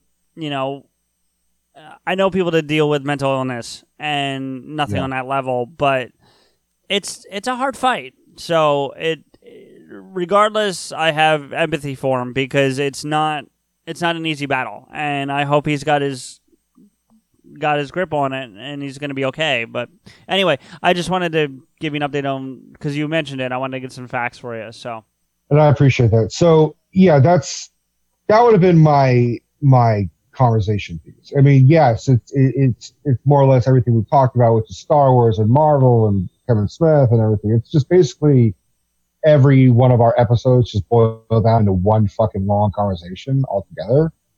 But I'm very interested in everyone's opinion on that, especially Colin Trevorrow, because he can't really publicly talk about everything. In part because he's still connected to Spielberg. He's sort of he was one of Spielberg's proteges in a weird way, just like J.J. Abrams. I mean, that Colin and J.J. and even Rian Johnson, they're all like fans of Spielberg and everything. So, which is sort of why he was, after Jurassic World, he was sort of like tailor-made and set up to do Star Wars 9. And Kathleen Kennedy and Spielberg are way old buddies, because Kathleen Kennedy was like Spielberg's assistant. That's sort of how she got her career, was like she was his assistant and then became a producer, and sort of like worked her way up through his influence and through his connection. So real quick, over the 2 weeks that we weren't recording, I kind of got into a mood and watched Crystal Skull and Last Crusade again. And I watched the extras and whatnot, and I saw her pop up and never put the math together. Like, I saw her, I was like, holy shit, that's... Like, when I saw her, I knew who it was, but like, when they put her name on the screen. But I would have never connected her all the way back to those movies, is what I'm saying. That she was the one now running Star Wars. No, yeah, I get it now, and they talked about how long she's been part of all that, but like, I would have never, prior to seeing that, I would have never put it all together, if that makes sense. I want to say that I think her first official producing credit with Spielberg was E.T. That I don't know. They didn't get into that, so I don't know. Yeah, I think that was her big one. All right. So that's my opinion. I mean, that's who I would pick, because as of right now, that's all the sort of celebrity like gossip conversation I would love to hear, and I would also love to hear for them to talk about what I was just talking about, which is like the fandom, right? And are the fans allowed to be this ravenous and this like, rabid, for like, because when you break it down, even I can admit it's just fucking Star Wars. It's about, it's about a family, that is fictional in a fucking fictional galaxy a long time ago that, yeah, we didn't make them, but like we feel like they're part of our family in a weird fucked up way. We feel like the Skywalkers and the Solos are sacred. Star Wars fandom, more than any other movie series, is very unique, I think, in that exactly what you just said, that people feel like they own part of the story, part of the series, and when you fuck with their toys, They get angry. And I think that happens more with those movies and that series than anything else. Yeah, because even something like, Star Trek or Marvel or DC, like, we will accept changes. We're not happy about it, but we will accept it.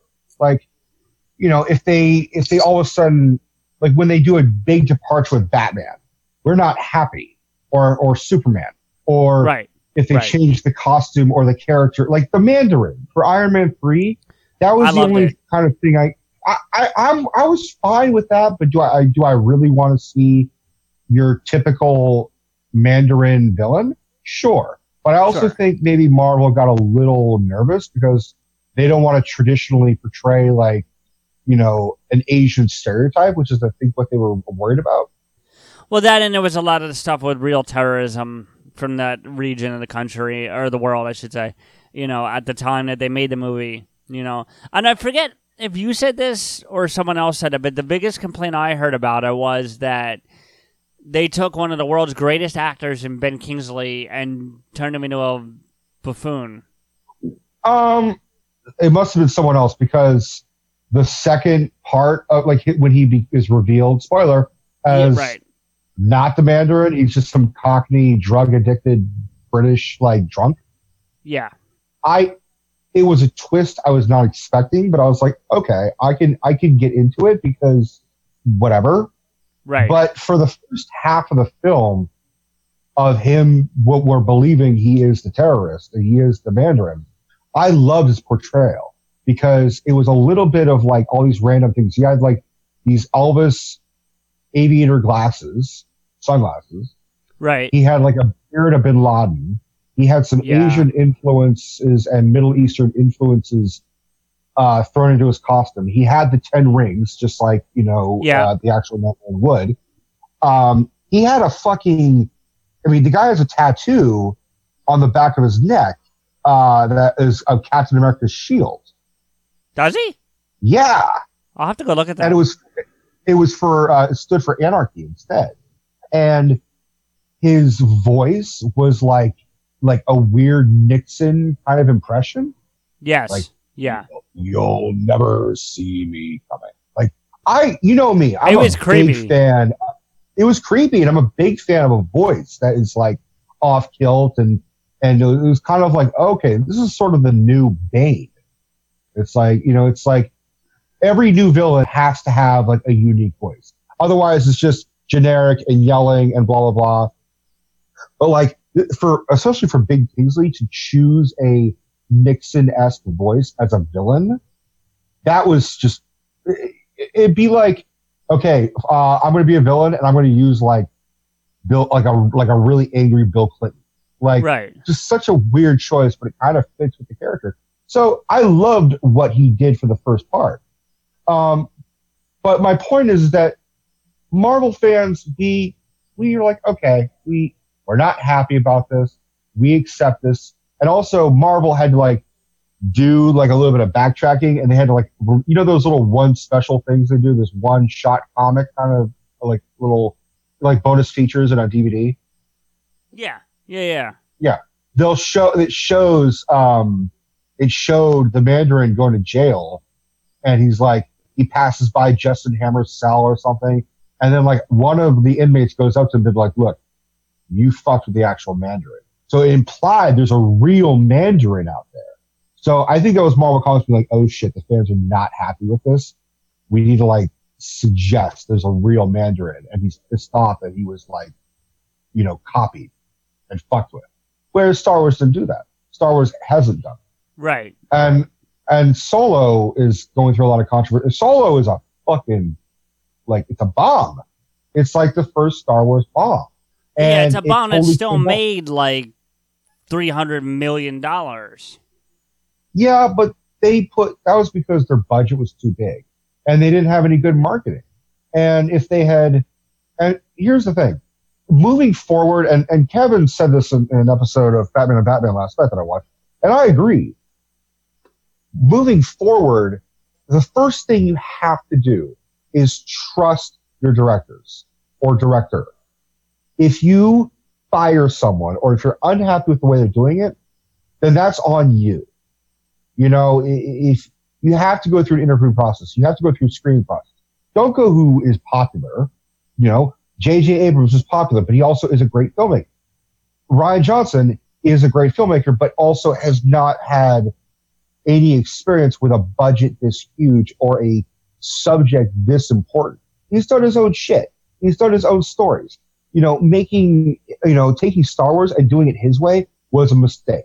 You have to do some fan service, which is what I think Colin Trevorrow would have been perfect for, because Colin Trevorrow made Jurassic World, which is a lot of fan service, but he also went in a different way. Right. And that's why, for me, Jurassic World worked very well. Is it the best? No, but it's definitely one of the better ones. Right. So that's. I mean, we're, as usual, I'm just expanding. You better fucking come up with your 5 people at this point, because I've been talking for 30 fucking minutes about this. I do have a list. I don't like it, but I have one. So I got my 5. I did make a list while you were talking, and I was paying attention. I had to stop to look up Jake Lloyd, so give me some fucking credit here. Jesus. No. So I feel like your 5 was well more thought out than mine, because even though I had more time to think about it, your 5, you had a logic behind your 5. Mine, just people I want to spend time having dinner with and hearing them talk to each other. You know what I mean? Sure. So mine's completely selfish. Like, you want them to talk to Kathleen Kennedy and give her some ideas, and you want Trevorrow to get a chance to speak his piece and those kinds of things. And me, I just want to sit down with these 5 people and have some drinks and hear them talk. Because I think the conversation would carry itself, and I wouldn't have to say 2 words. So, yeah, you don't really necessarily need a goal for the conversation, right? Whereas I want a goal. And there's nothing wrong with that either. Please don't take it that way. But for me, it's hey, there you are. There I am. So here's my 5, and then in no particular order, and then we can discuss, because I don't think I can wax as rhapsodic or intellectual about my choices as you did. So, I'll take that as a compliment. It probably is, yeah. Only because I can't find a way to make it a negative. So here we go. Kevin Smith, which for both of us makes sense, right? I mean, that's what brought us together to do the show. Of course. You know, it's that whole thing. So, but on top of that, aside, he has a lot to say. And it's not bloviating and just running his mouth for the sake of running his mouth. He would tell you he's not very intelligent. I would disagree with that, because I think he is very intelligent. And I would disagree with that too. With me or him? I would say he's an intelligent person. Right. And then the difference is he equates intelligence with guys like Neil deGrasse Tyson and, that level of people, doctors, lawyers. I'm probably paraphrasing, but I'm a silly filmmaker. Like, I don't, who makes dick and fart jokes for a living. Like, that's what I do. But in and of it, that he has his level of intelligence, it's pretty high, So, and if you ever hear him and I know you have, but I'm talking to our listeners. If you ever hear him go on these diatribes he goes on when people ask him questions, like, I think it's, which evening with Kevin Smith was it where he calls the girl cum? He says she was cum when they made Mallrats. Do you remember which one that was? That was. Was that Burn in Hell? That's Burn in Hell. Okay, so in that one, they set up a Q&A. The point was for him to do a Q&A and him to answer questions. He answered 2 questions in a 2-hour Q&A. That's how it was when I saw him at a Q&A. Right. I was going to say. When I talked to him, I was the second question. And the thing was over. But, and before we go over into the rest of mine, were you, to quote Gladiator, were you not entertained for the whole... I was entertained, but I because I saw both the Q&A and then Babylon right afterwards. Right. I was more entertained with Babylon than I was with the Q&A, because the Q&A, he had talked about, well, no, I take that. I mean, I was entertained, but there were a couple times where I had felt like I had heard his jokes before. And he was a little repetitive. Yeah. And so there was one or two times where I'm kind of like drifting, not falling asleep, just kind of like my attention went somewhere else. Gotcha. I got you. But to use his lines, I could listen to him read the phone book. Do you know what I mean? So, sure. Anyway, so then next on my list is Penn Jillette from Penn and Teller. Oh, that'd be good. Because he's incredibly intelligent. Like, I just listened to the Smodcast where the two of them were on it, and that's kind of where I got the idea. It was like, I want more of this. I want to hear more of this. You know, the two of them. A good chunk of the conversation would be the two of them talking about how they lost weight, because Kevin adopted Penn's way of losing weight. And that's why he had Penn on the episode, honestly, was because of that. Go ahead. No, go. What were you going to say? I was going to say, Penn is great to talk to. I would love to hear Teller have a conversation. I would, and that's one of the things that he talked about on that episode. I'm going to jump off of the Dinner for Five for a second, is Kevin was asking him kind of about the fact that, you know, people don't hear Teller. Well, one of the things I didn't know, and it was a little peek behind the curtain, and I don't know if I wanted to know this because it took away a little of the mystique for me, but apparently if you go to a Penn and Teller show, they'll come out and talk to you, both of them. Like, not during the show, but like after the fact. They'll mingle with the crowd, and they'll talk to you. You know, my stepfather, he went to a Penn and Teller Vegas show. Right.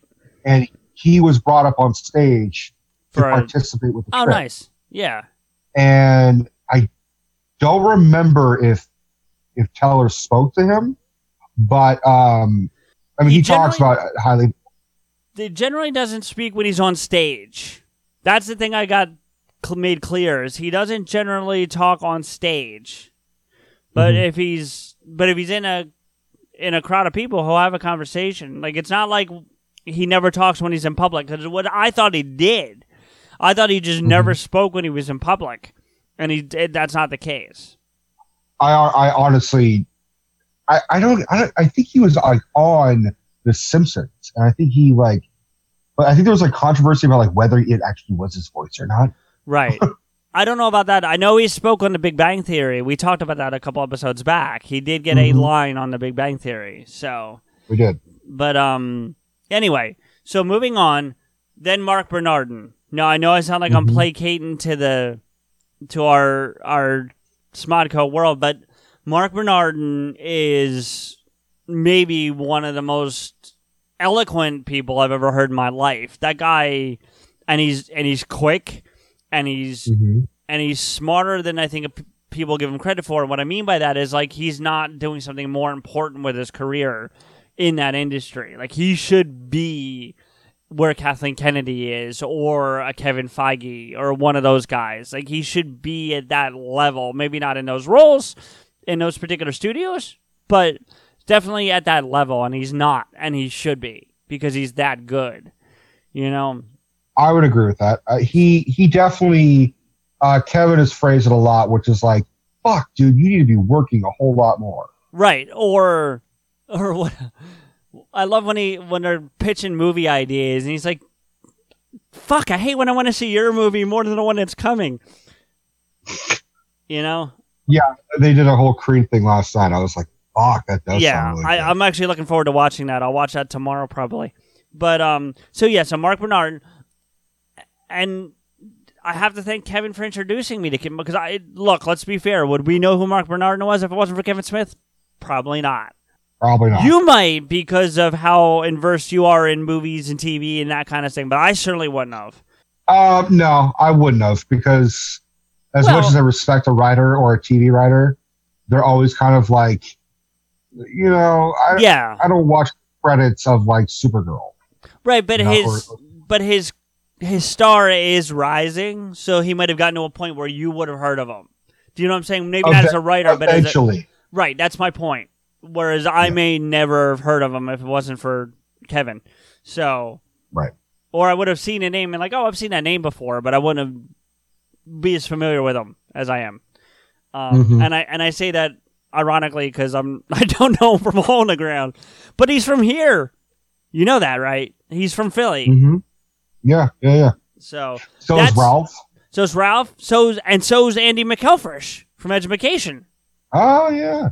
So yeah, there's a lot of East Coast blood in that family. Yeah. Which, by the way, did you hear about the pub quiz they're doing? Education. Mm-hmm. They're starting a weekly pub quiz at the Scum and Villainy Cantina, where you go down there and you basically do like bar trivia, but it's going to be more centered around like Kevin and things like that. But there's 10 rounds, and each round has a winner, and they get a prize. And like one of the prizes is the jersey off Kev's back that night. Like, he's literally going to take it off and hand it to you. I like it. Another prize is he's going to do the outgoing voicemail on your voicemail. Like if someone calls you and gets your voicemail, it'll be Kevin Smith going, "Hey, this is Kevin Smith, blah, blah, blah, blah. Here's so and so." "Hello, it's Kevin Smith. I just..." That sounds a little bit more like Rogan, but okay. Well, Kevin does this thing where he's like, "Hello, welcome to Kevin. I'm Kevin." Oh, he does that kind of deep, "Hey, what's going on? Hey!" But yeah, so there's that. And then he, forget what some of the other, and then it's just going to be other swag from the View Askew universe and that whole thing throughout the different rounds. So yours was Bernardin, Smith. I'm not done yet, but yeah. I know. I'm thinking. I'm just trying to get them all. So and then it was Penn. That's the three that you said so far. Penn, Smith, and Bernardin. Yeah. Okay. Then Dave Grohl from the Foo Fighters. Oh, that'd be the nicest looking guy, the nicest looking rock star ever. But also one of the coolest motherfuckers I've ever seen. Like, I've heard. You saw him live? No, but I have the 8-part documentary he did about the one album they made, and I really kind of dove into Dave Grohl. Like, I started watching a lot of videos and interviews, and like the dude is highly, highly vested in music. He's not just there for the money grab or the fame. Like, he loves music to the same level that I would say I do. The difference between me and Dave Grohl is he can perform it, you know? So I mean, when he broke his leg on stage, he had it casted while he's still playing music. Well, no, they did. They did pause the show for like 20 minutes so that he could get it casted, and then he went back out and finished the show. But that's my point, though. 20 minutes. Yeah, he was just like, "I broke my leg. Wait 20 minutes while I go put my leg in a cast. I'll be right back." And he just comes out in a fucking chair. And then he had like a throne made and did the rest of the tour. Like, they didn't stop the tour. Whereas I've heard of like fucking, pieces of shit pop singers like Justin Bieber. Yeah. Like, he threw up like milk one time. He's like, "I'm dead." Or like someone threw like a shirt up on the stage because it's crazy concerts and shit. And like, "That's it. I'm done." He walked away. Like, fuck you, dude. Like, you are such a piece of shit. I'm rough, yo. You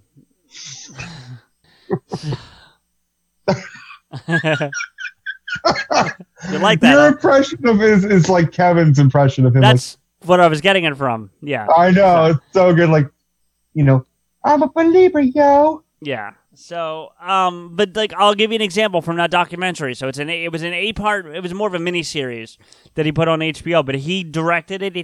I think he basically shot it. And what they did was on the Sonic Highways album that they put out a couple years ago, it only has 8 songs on it, and they recorded all 8 songs in 8 different recording studios from throughout the country. So they went to one studio, set up the whole thing, recorded a song, broke it all down, went to a different studio in a different part of the country and did it again.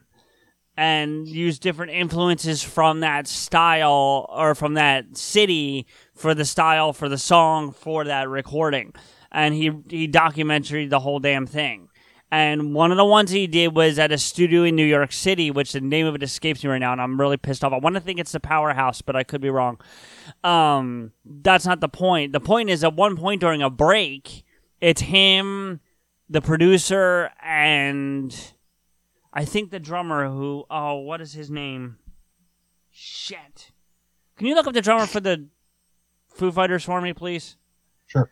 Anyway, they're out on the street just taking a break, just standing there getting some air, talking or whatever, and this family walks by, and the kid, who's got to be 10, stops and goes, "Holy crap, you're Dave Grohl." Like, I don't think that's exactly how he phrased it, but he recognized Dave and was like talking to him for a minute, and he's sitting there talking to these people for like 15 minutes, and then goes, so at one point they said, what are you doing here? Did you find it? I did. What's his name? Well, there's 3.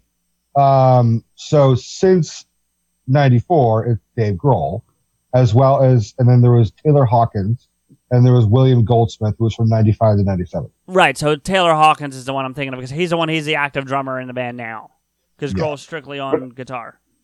I just thought it was really funny, like, who's the drummer for Foo Fighters? I'm like, it's Dave Grohl, apparently. No, he was on the first Foo Fighters album, he played every instrument. He was the only person in the band. And then he built a band and moved on. But that's another story. So they're on the street, they're talking, and at some point, one of the parents or whatever said to him, "So what are you doing in town? Like, what's going on?" Like, just conversating, right? And he said, "Oh, I'm making this album, whatever. Hey, you guys want to come in and hear it?" And he brought them into the studio, toured them around the studio, let him hear the track, and I think he gave the kid a guitar. Just because he's Dave Grohl. I saw a video recently of Dave Grohl with a kid who came up with he called him Kiss Kid or something. Oh, I think I saw this. Yeah. And this kid had Kiss makeup. We were talking about Kiss earlier, so it just reminded me of it. Yeah. And he rocked out with a fucking. And I think Dave Grohl gave him the guitar then. Yeah, I mean this guy. And then he respects music so much. Like, he loves the Beatles. He loves, he loves the Stones, which I'm not a big fan of, but that's another story. But still, like, he looks at the history of music, and then he recognizes it, and he loves it, and he's teaching it to his daughter. And his daughter, if you look it up, there's a video of him playing an acoustic guitar and his daughter singing an Adele song, and she killed it. It was ridiculous. Really? Yeah, it's really good. And he's so proud of her. And you can see it in his face. So I definitely got to meet Dave Grohl. Like, that's on my bucket list at some point to meet Dave Grohl. So if I get to pick my dinner for 5, he's got to be there. If I'm ranking these people at this point, I haven't hit number 5 yet, but if I'm ranking them right now, like, for me, it's Kevin and Dave. No disrespect to Mark or Penn, but, like, that's 1 and 2. And really, at one point, I was going to ask you if I could make, like, 2 of them, 1 for music and 1 for non-music, because I was really having trouble putting 5 together because of that. Because there's a lot of music people I'm not going to do it, but I cut a lot of people out that I would want, like James Hetfield from Metallica, because he's not on my list. And you know how much I love Metallica. So, but my number 5, getting back to my selections, and this is the one you'll appreciate the most probably, is RDJ. I want Robert Downey Jr. there. I considered having RDJ on my dais. Primarily, but then I switched to Kevin Feige. Because I was like, who would be influential in the conversation? But also, I think, as much as I love RDJ, I think he would kind of be the token asshole of the group. I don't think so. I think if this was him, circa Scanner Darkly or maybe Zodiac, yeah, probably. But since Iron Man, I don't know. I think he and I both have this similar thing, which is we're not really an asshole, but we just sound like we're an asshole. We have a really shitty tone of voice. Yeah, you do. because I have people who are always like, "Are you okay? Like, calm down. It's okay." And I'm like, "I'm fine. What are you talking about? I just sound like I'm frustrated all the time." Yeah, I've never felt like you were being an asshole to me, but there have been times where I've been curious if you've been pissed off, whether that would be at me or something else. And you're like, no, I'm good. Yeah. So yeah, I'm just like, no, dude, I'm fine. I mean, Steph does it all the time. Steph's like, are you mad? Are you okay? And I'm like, no, I'm fine. I just have a very distinct, like, fuck you voice. Yeah. Resting fuck you voice. Yeah, that's what I called it, resting fuck you voice. Or no, I called it resting bitch voice. Oh, yeah. Yeah, that probably fits the dynamic better. But I think that'd be a fun conversation because, you know, I have a feeling that Mark Bernardin could hold a conversation with Dave Grohl on music that we're not even aware of because he's never had the chance or the need to get into that on any of the shows we hear him on. Do you know what I mean? And Kevin loves music. Like, if you hear him talk about music, he does. Maybe not to a level of a Dave Grohl or something of that nature, but he really does. Like, the soundtracks to his movies are very important to him. You hear about the different styles of music he listens to. I mean, just going back to the soundtrack thing for a minute, like, I would equate the level of soundtrack importance to Kevin to the same that it is for Quentin Tarantino. Because Quentin is very hands-on with the music that goes into both his movies and on the soundtracks.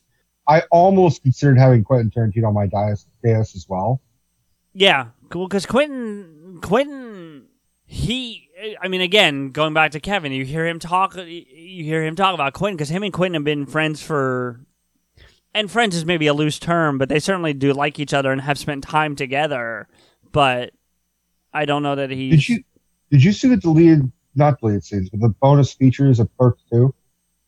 I'm sure I've watched it. I don't remember at this point, but I'm sure I've watched it. There was a part of the making of for Clerks 2. Okay. I'm sure I've seen it. It shows him bring the rough copy or the actual finished footage to, I want to say, Robert Rodriguez's house. Okay. Rodriguez or Quentin?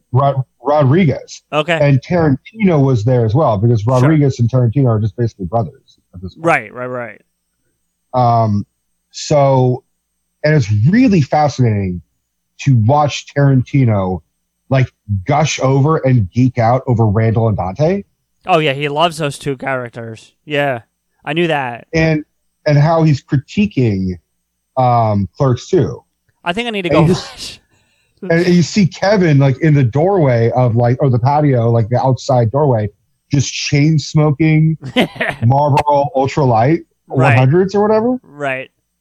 And just like, and it's not like he's just lighting up repeatedly because you could tell he really respects Tarantino's. Oh, totally.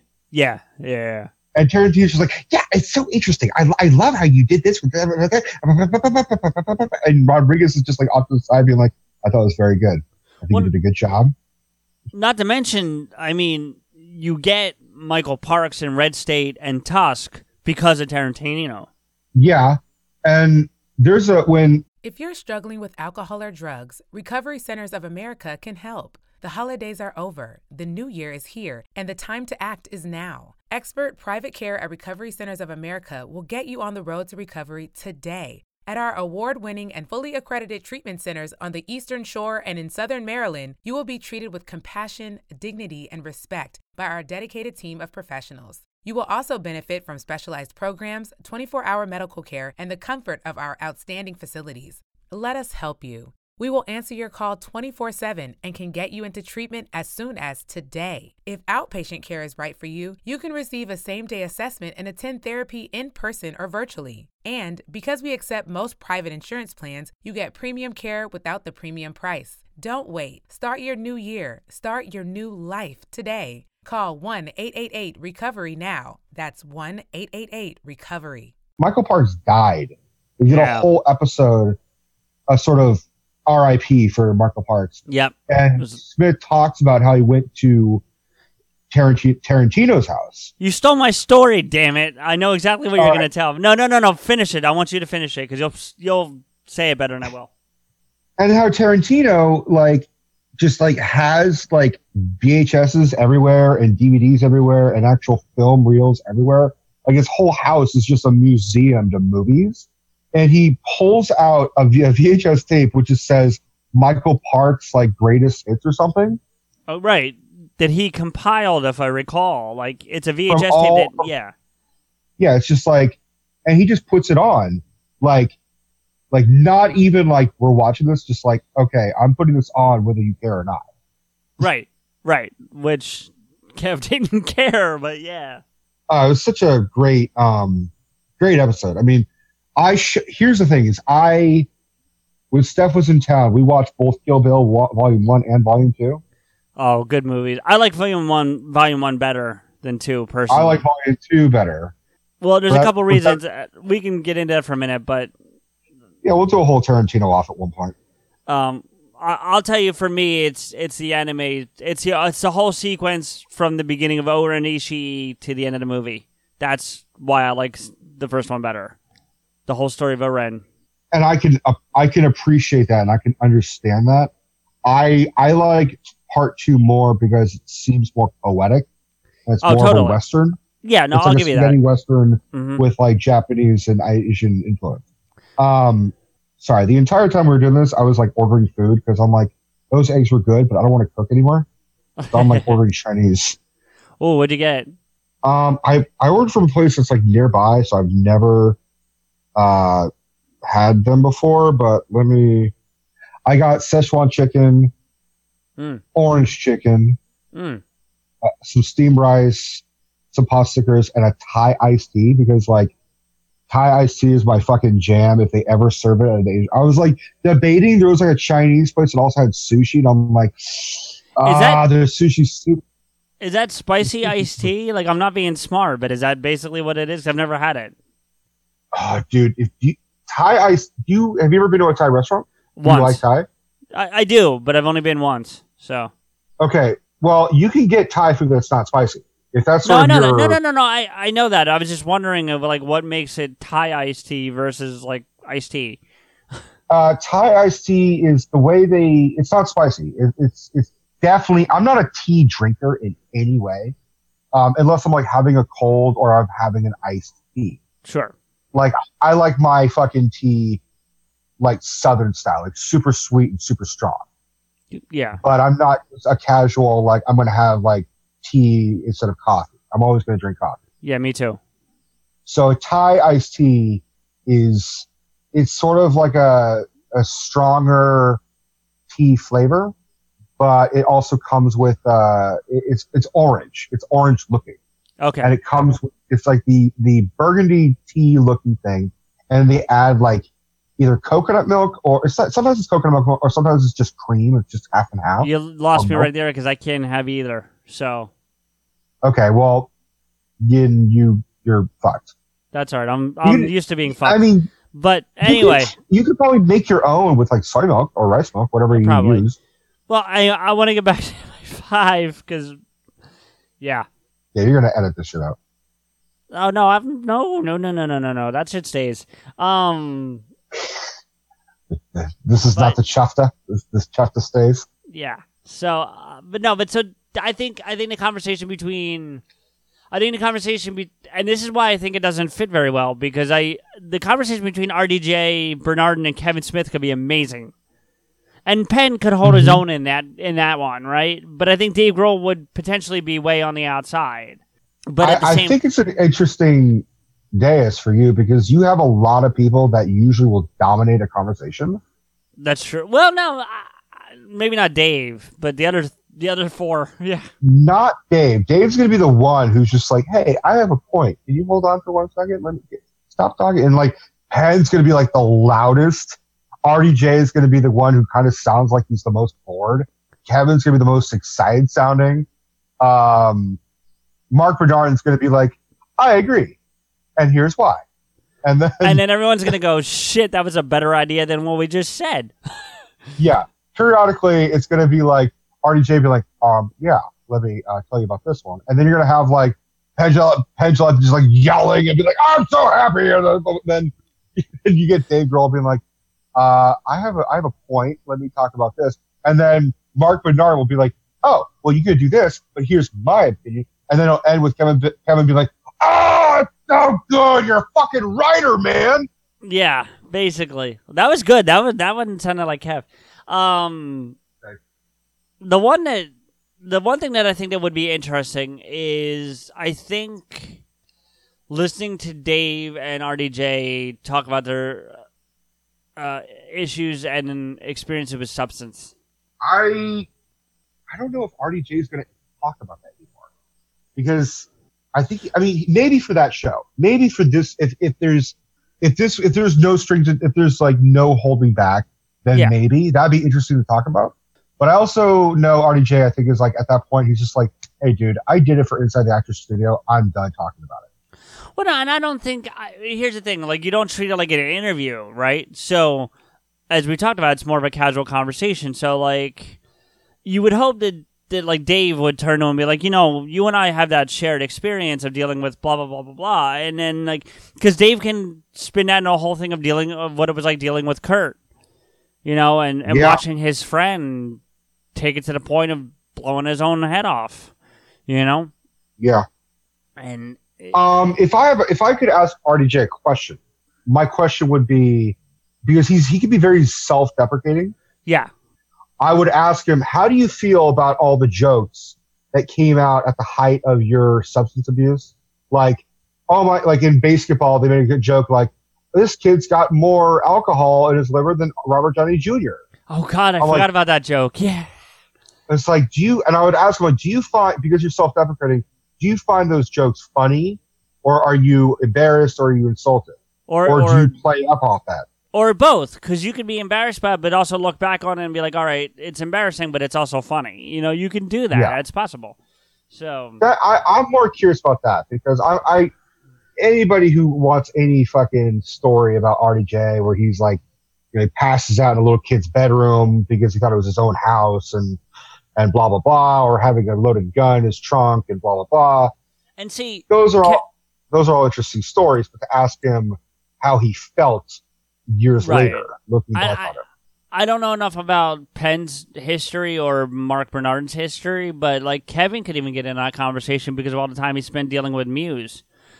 You know, like, for sure. You know, he doesn't have those experiences, and he'll be the first to tell you that because he says that kind of shit all the time. If you listen to, you know, Get Old, but you know, he lived it through Jay, and I would almost want to have Jay as opposed to Kevin on that day. Well, for that conversation, yes, I would agree. But Jay, it's so weird with Jay because, and I think it goes back to what you were just talking about Robert Downey, because Robert Downey's different in the sense that you said that like he feel like maybe he just needs to move on from it. Jay too, but he's not comfortable talking about it. Like he talks about it with Kev, and I think the only reason why he's comfortable talking about it with Kev because it's Kev. Like if you asked him to go out there by himself and talk about it, I don't think he could do it. Like he can do it at meetings because I know he still goes to meetings and stuff. You know, AA, NA, whatever. But I think Jay has trouble with that kind of stuff, and I don't know how comfortable he would have been without Kev there.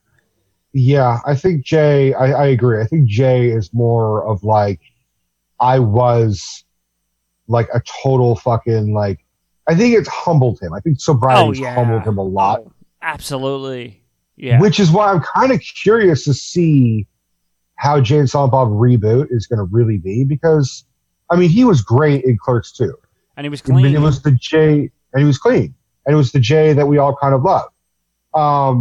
As fucked up as it is, I like Jay more on screen when he was fucked up.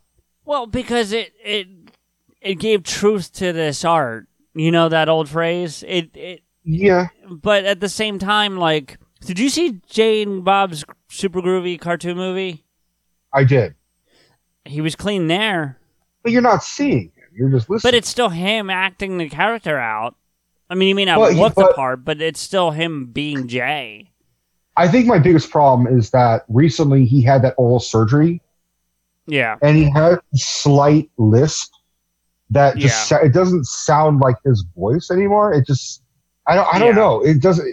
It could just be the fact that they're getting old, so I'm getting old, and like this is not the Jay and Silent Bob that I kind of grew up with. It's just an older version. And what concerns me more about that movie goes back to Steph's point about Strike Back is them carrying that movie. You know what I mean? Like, I'm a little worried about that. I got to be honest with you. Like, I'm still going to go see it. I'm still going to support it. I'm still going to buy it. Fuck, I bought Tusk. But, you know. I bought Yoga. No, I bought Yoga Hosers, but I liked Yoga Hosers. I didn't like Tusk. I still bought it. I got Yoga Hosers signed. I know you did. Jealous about that one, but that's all right. I think I am more excited for Jay and Silent Bob reboot than I would be for Mallrats 2. I'd be more excited about Mallrats or Clerks 3 than I am about this movie. Well, that's what I'm saying is because we've already talked about this. Jay and Silent Bob Strike Back was my favorite. Well, It was my first introduction. Right. So Silent Bob, Jay and Silent Bob reboot, but I'm also excited to see them be meta with it and like basically make a remake of Strike Back, but also reboot it, just like the title suggests, but also have these brand new cameos, like have Ralph Garman and have probably Mark Bernardin and have maybe even Stan Lee. I mean, it could be. I've heard talk of Stan Lee showing up. Yeah. You know what we should do? I just had this thought. Because they're starting I'm shooting... not going to bend over and have you fucked in the ass. I'm sorry. No. I didn't even know where to go. I love throwing you off. Yeah, and you do it well. No, but they're starting shooting in August of this year, correct?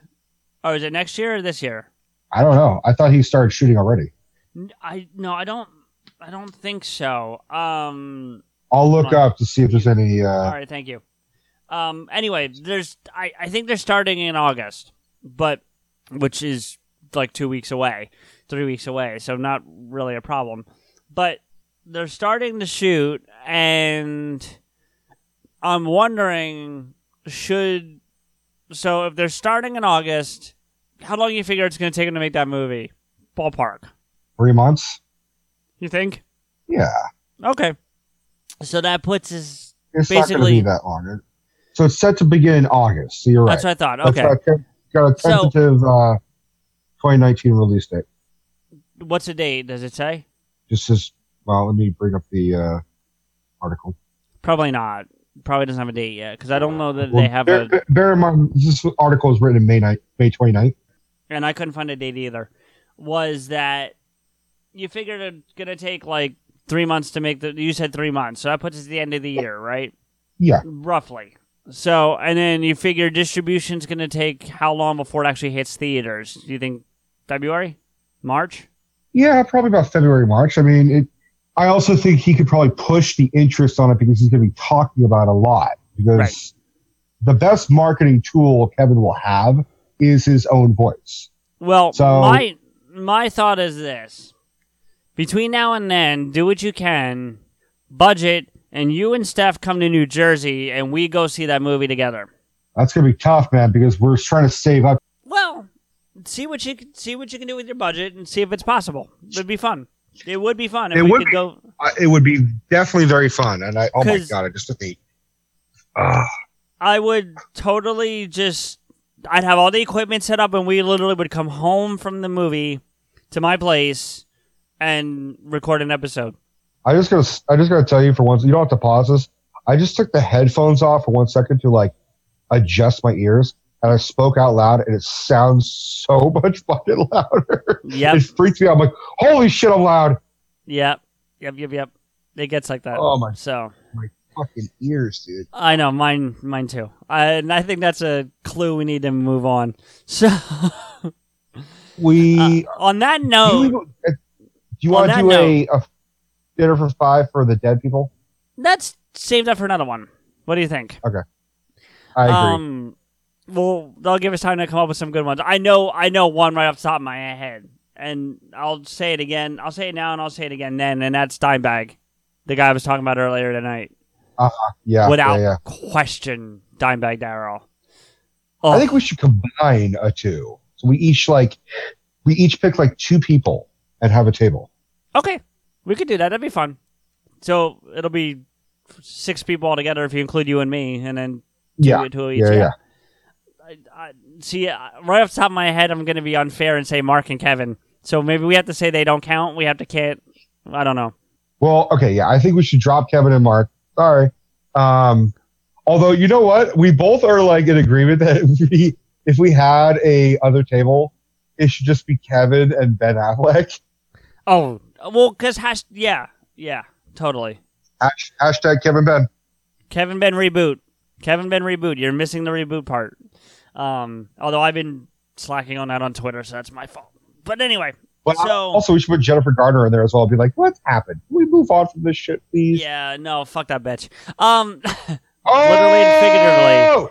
So, no. Yeah, dude. Yeah. No love for Elektra. You broke up the bromance. I'm not happy.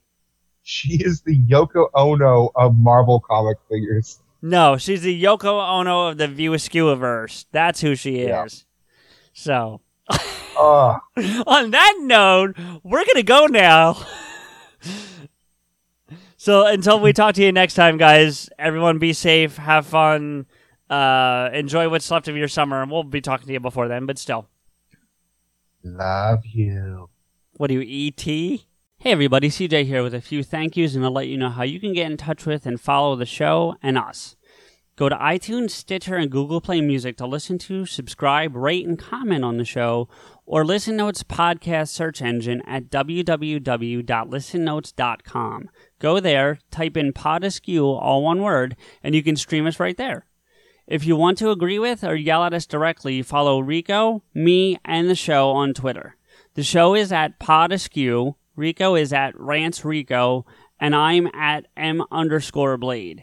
If you need to contact the show for promotional reasons, tweet Stephanie at PodAskewPR.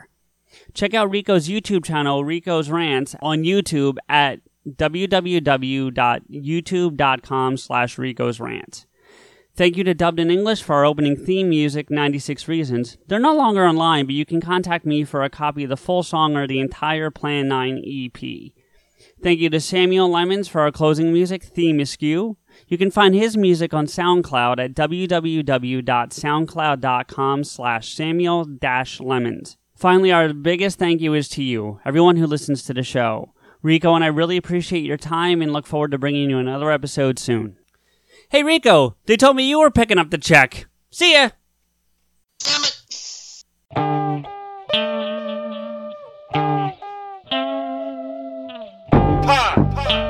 Askew.